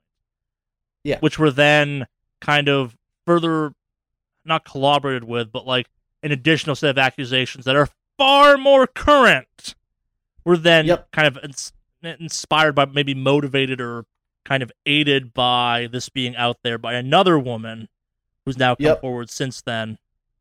Add kind of onto this. Yep. So yeah. So this makes 2 people that have accused Jeremy Soule. Yeah. And so yeah. So that's vocalist. Airly Brighton. Yeah. Is the second person to accuse Jeremy Soule, and God, the whole story is just like a horror show, but it's like it plays out like a lot of cases like this. So I mean, I kind of don't doubt it at all. I mean, it just sounds like, this sounds horribly familiar, horrifying familiar with the way this played out. And just yeah. But yeah, but that was sort of the, that started it off, and so it gave, I mean, that's the thing. It gave some other women in the industry and other people in the industry the kind of, I guess, a sort of support, a feeling of support, of solidarity, of like, to share their stories and to bring out in the open and to call out these fucking assholes, these gross fucking assholes. And so the next thing that came up was Zoe Quinn, who we know as being the target of harassment by Gamergate fame, if you will. Yeah. Infamy, maybe is the right word. Yeah. And so she is accusing Alec Holowka. And so that one started a sort of an avalanche, because when she put out her post, it got corroborated almost immediately by multiple people. So many people that the studio was like, we're immediately cutting ties with this guy. Like, immediately cutting ties with him. And this is a developer, there again, another developer who's, pretty famous, like made some major games, but yeah, the studio's like immediately like, all right, we just got like 10 more reports in because of this. We're out. And yeah. So and you're out. Unfortunately, good on them on taking it seriously, and then like essentially, but yeah, it's horrifying that they took her coming out for the multiple other reports coming out. That's what breaks my fucking heart, is the fact that it kind of had to take somebody putting themselves, especially somebody that has been attacked so often as Zoe Quinn has. And we're definitely kind of now gearing up for another round of Gamergate. Her to put herself in the spotlight like that again, and to bring it out again. Yeah. But yeah, at least the team is, the team immediately is like, yeah, we're horrified by this, and we're immediately cutting ties on this one. So this story with the Alec guy takes an even more crazy twist. Yeah. Apparently he killed himself. Wait, what? When did that happen? Today. Oh shit! Today. Actually, he killed himself. Oh yeah. Okay, I'm looking at it now. Holy crap! Yeah. So that happened. That took a real interesting twist. Yeah. So, yeah, that whole night in the woods, crazy, like the whole shit with Zoe Quinn. I was looking through the article on it, and I'm like, wait a minute, what the fuck? And I was surprised because the article that we have on our docket doesn't have that. So I was like, it does. oof. All right. So one thing about it does remind me of something that I don't like. All right. So this is a side note, and this is, but I feel like this is worth bringing up. So, I think because it came up also in a big way when it came to the guy that used to be with again, I don't even want to actually mention it again. But in any case, when other people will come out to defend the person that did the attacking thing and being like, he never did anything to me, he was always nice to me. Yes, abusers are often nice to a lot of people other than the people they abuse. Yeah. That is an actual fact. That a lot of these very abusive people generally didn't abuse literally everybody they knew. That's one of the reasons they were able to get away with it for so long. It's often a targeted system. Yeah. And so if they would be, awesome and amazing to a lot of people, but there would be their targets of abuse that would get it. But you know what? I'm really sick of this sort of outpouring of sort of support for people that have been absolutely like, yeah, this definitely happened. They're like, oh no, but he was nice to me. Yeah, that's the common. That's literally the pattern. You don't get it. But that's basically what's happened here with Alec as well. It's like his sisters come out like, oh, he was a great person, this kind, wonderful person that was also abused. You know what?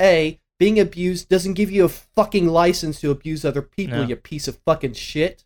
It doesn't. It just fucking doesn't. Fuck you, fuck you, fuck you. Lots of people on this earth have been abused. Lots of people and the vast majority of them don't go on to abuse other people because of how fucking horrible it was. So that's not an excuse. But B, it does. Just because they were nice to other people doesn't mean that they weren't secretly a fucking monster. So, yeah. But I just had to speak on that because I see this already happening with him. And I get it that, that some of the people that knew him, that the fact that he's committed suicide will be sad, especially the people that, it would be the people that he didn't abuse will be sad and be wondering why. But it's like, no, this guy had like multiple people reporting in on him in the end. And so, yeah, you treat people that shitty. I mean, don't expect my sympathy. Just don't. Yeah. And don't, and I hate all these people. Oh no, he was nice to me. Yeah, that's the pattern. That's how it works. That's how people get away with it for years. But I didn't. But that's my commentary on that. Just very quickly looking up what happened there. But yeah.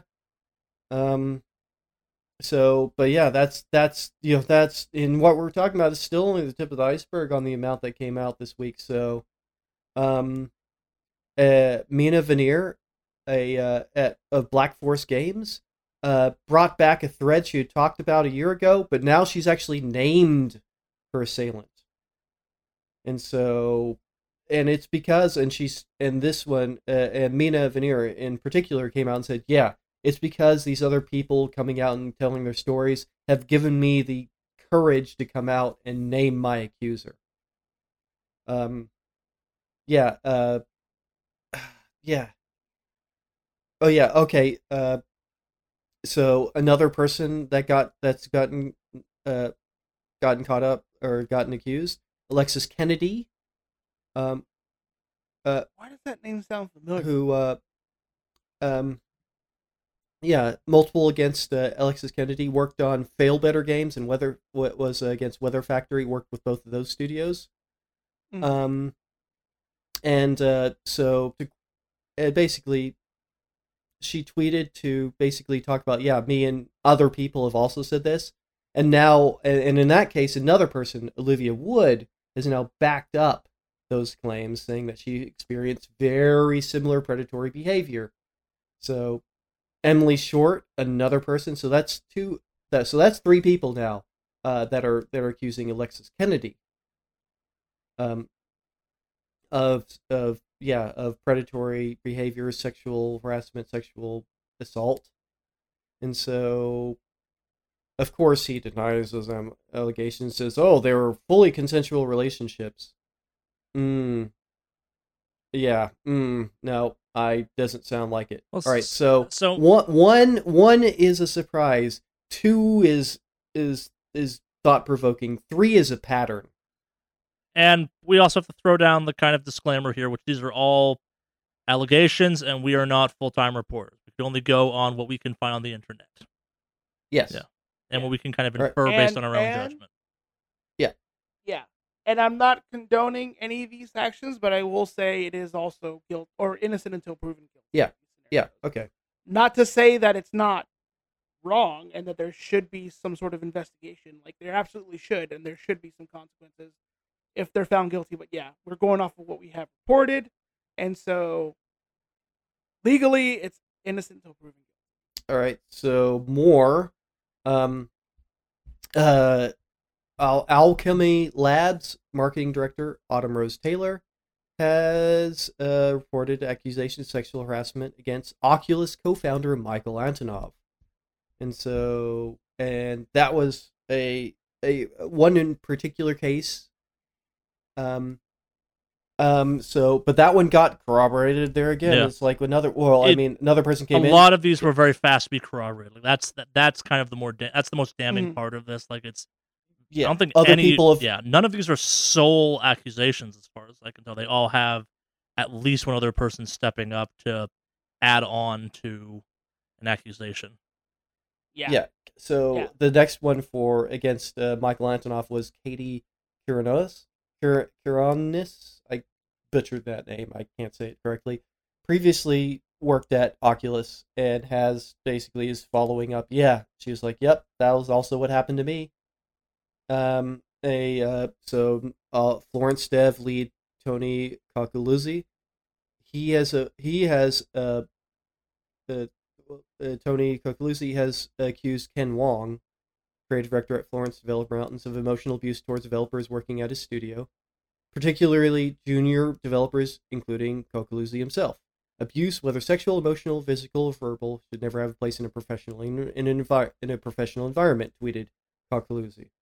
So, and then this case, the person in particular admitted to it and have issued a public apology. So Ken Wong has issued a public apology for the pain and hurt he inflicted and admitted there are a lot of things I should have done better.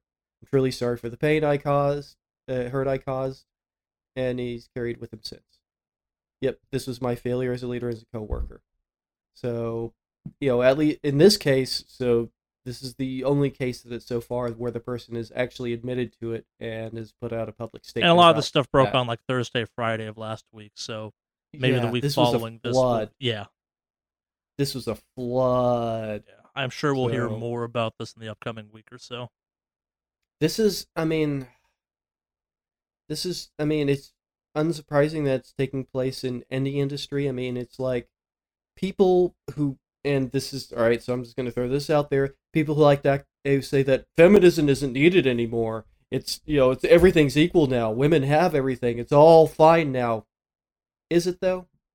And the people who act like sexual harassment in general isn't a thing. It's is it though? Is it done though? No, obviously not.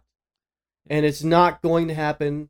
It's not going to stop until we continue to call it out and drown it out of our culture and completely smash it out of our culture. Yeah, I will use the example of, I have not been on the receiving end of said harassment.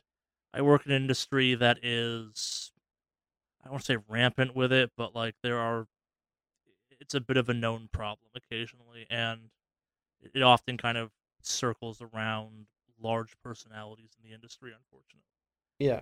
It's like I don't work in video games. I work in an industry that typically people think of as like exceedingly family friendly, and it's not a shit happens, but like shitty people are kind of everywhere to a certain extent, and like you have old guard and you have a variety of people that are insecure, and there's a whole variety of causes to these instances that you would not expect in X, Y, or Z industry that totally are there, unfortunately. Like this isn't a video game thing. This isn't a feminism thing. This is just a societarial issue at this point that's easier to ignore and look away from and act like doesn't exist than kind of deal with the fact. Like I think it kind of to a weird top place for a quick second here. Like the fact that we have talked about how Borderlands 3 is now kind of a maybe not political decision on its purchaser part, but definitely something you should be aware of and think about kind of in context to what that game is now in the broader spectrum of things. Like you are technically you are funding Randy Pitchford being Randy Pitchford, maybe not directly, but like you are, for better or worse, buying into support whether you intend to or not because you just want to play a video game of a larger topic kind of thing. It's for better or worse, video games have now arrived at the point where it's not just about do you like this game. Like we talked about Ion Fury earlier, where like that developer will not make a game I will probably ever buy ever again. Like fuck. I thought about buying Ion Fury out of pure curiosity and stopped myself because I don't want to be part of that at this point. Like and I'm lucky enough to have the kind of luxury that I can do that. And like, if for whatever reason you were really looking forward to Ion Fury, A, Y, B, supporting that game is now a choice. It's not just a choice about whether or not you're buying the game. It's a choice about, now you know about the bullshit surrounding it. Are you okay with that or not? And you don't get, and like, yes, you get to pick and choose when you are or aren't, but you also don't, because if Ion Fury does really well, they'll make an Ion Fury 2. And like, well, we have to stay what made Ion Fury 1 good. We have to stay true to the Ion Fury brand, which is problematic. Yep. Yeah, I mean, in a certain sense, I want, more of these stories to actually be brought to the public light and be properly investigated and, and there for the consequences. But of course, I still remain absolutely horrified that when I actually read the stories and I hear about them, and it just, yeah. I mean, all right. So what I was trying to think about earlier was like when Chris Hardwick got accused of it by somebody who used to date Chloe Dykstra, and and then his sister and like his current spouse both came out and like full support, like, oh no, he's never done this to us. Yeah, that's cool. Yeah, that's nice to hear. I'm glad that you're not getting it now. I mean, I am glad of that, but that doesn't mean he didn't do it before, because that's how abuse works. They don't abuse literally everybody I know. They know that's way less common than the person who only has a target of their abuse. So, yeah, I mean, I salute the bravery, because it's not like the people coming forward, they're not getting anything out of this. And that's they're making their lives worse with some frequency. Like with some frequency? No, with every single time. It's like they immediately become the target of abuse, of online and even offline abuse. Yeah, the fact that Zoe Quinn would put herself back in the spotlight for this a second time, like knowing what happened to her last time, like that's she didn't impressive. Gain anything from it. Yeah, that certainly didn't help her. Yeah, I mean, it definitely hasn't gone away either. And that's the thing that kind of makes me more likely to believe, especially the stories where there's multiple people coming out against the same person, that these aren't people that are gaining anything from it. They're not, like, they're gaining the type of fame that they don't want. I mean, and it's not pleasant to talk about these things. It's not, it's not pleasant to talk about trauma and tragedy, your own trauma and tragedy, and it's certainly not making them money. They're not making big money. They're not getting... There's no fame or notoriety to be gained off this. Just extra... Not any good. Yeah, nothing good. And so, yeah. I mean, I'll just say I salute their bravery in coming out with these stories. I mean, because obviously, as we saw here, one person being brave about it caused an avalanche of people willing to tell their story. That's what happened, last year with in Hollywood. It's like one story, and then everybody else just finally feels empowered to finally tell their story. That's usually ignored and has been ignored for just way, way, way, way, way too long. Yeah. That's gonna do it for news this week. If we're comfortable closing it out on that note. Yeah. I don't know if there's any comfort. Comfort's probably the wrong word. Yes, if we feel we've said what we need to. But yeah, comfort's definitely the wrong word on that one. We have no emails this week, unfortunately. But if you wanted to send us an email in response to anything we've talked about, or just general questions or idiocy, or you saw a cool looking hat you want to send us a picture of, how would you go about doing that, Alex?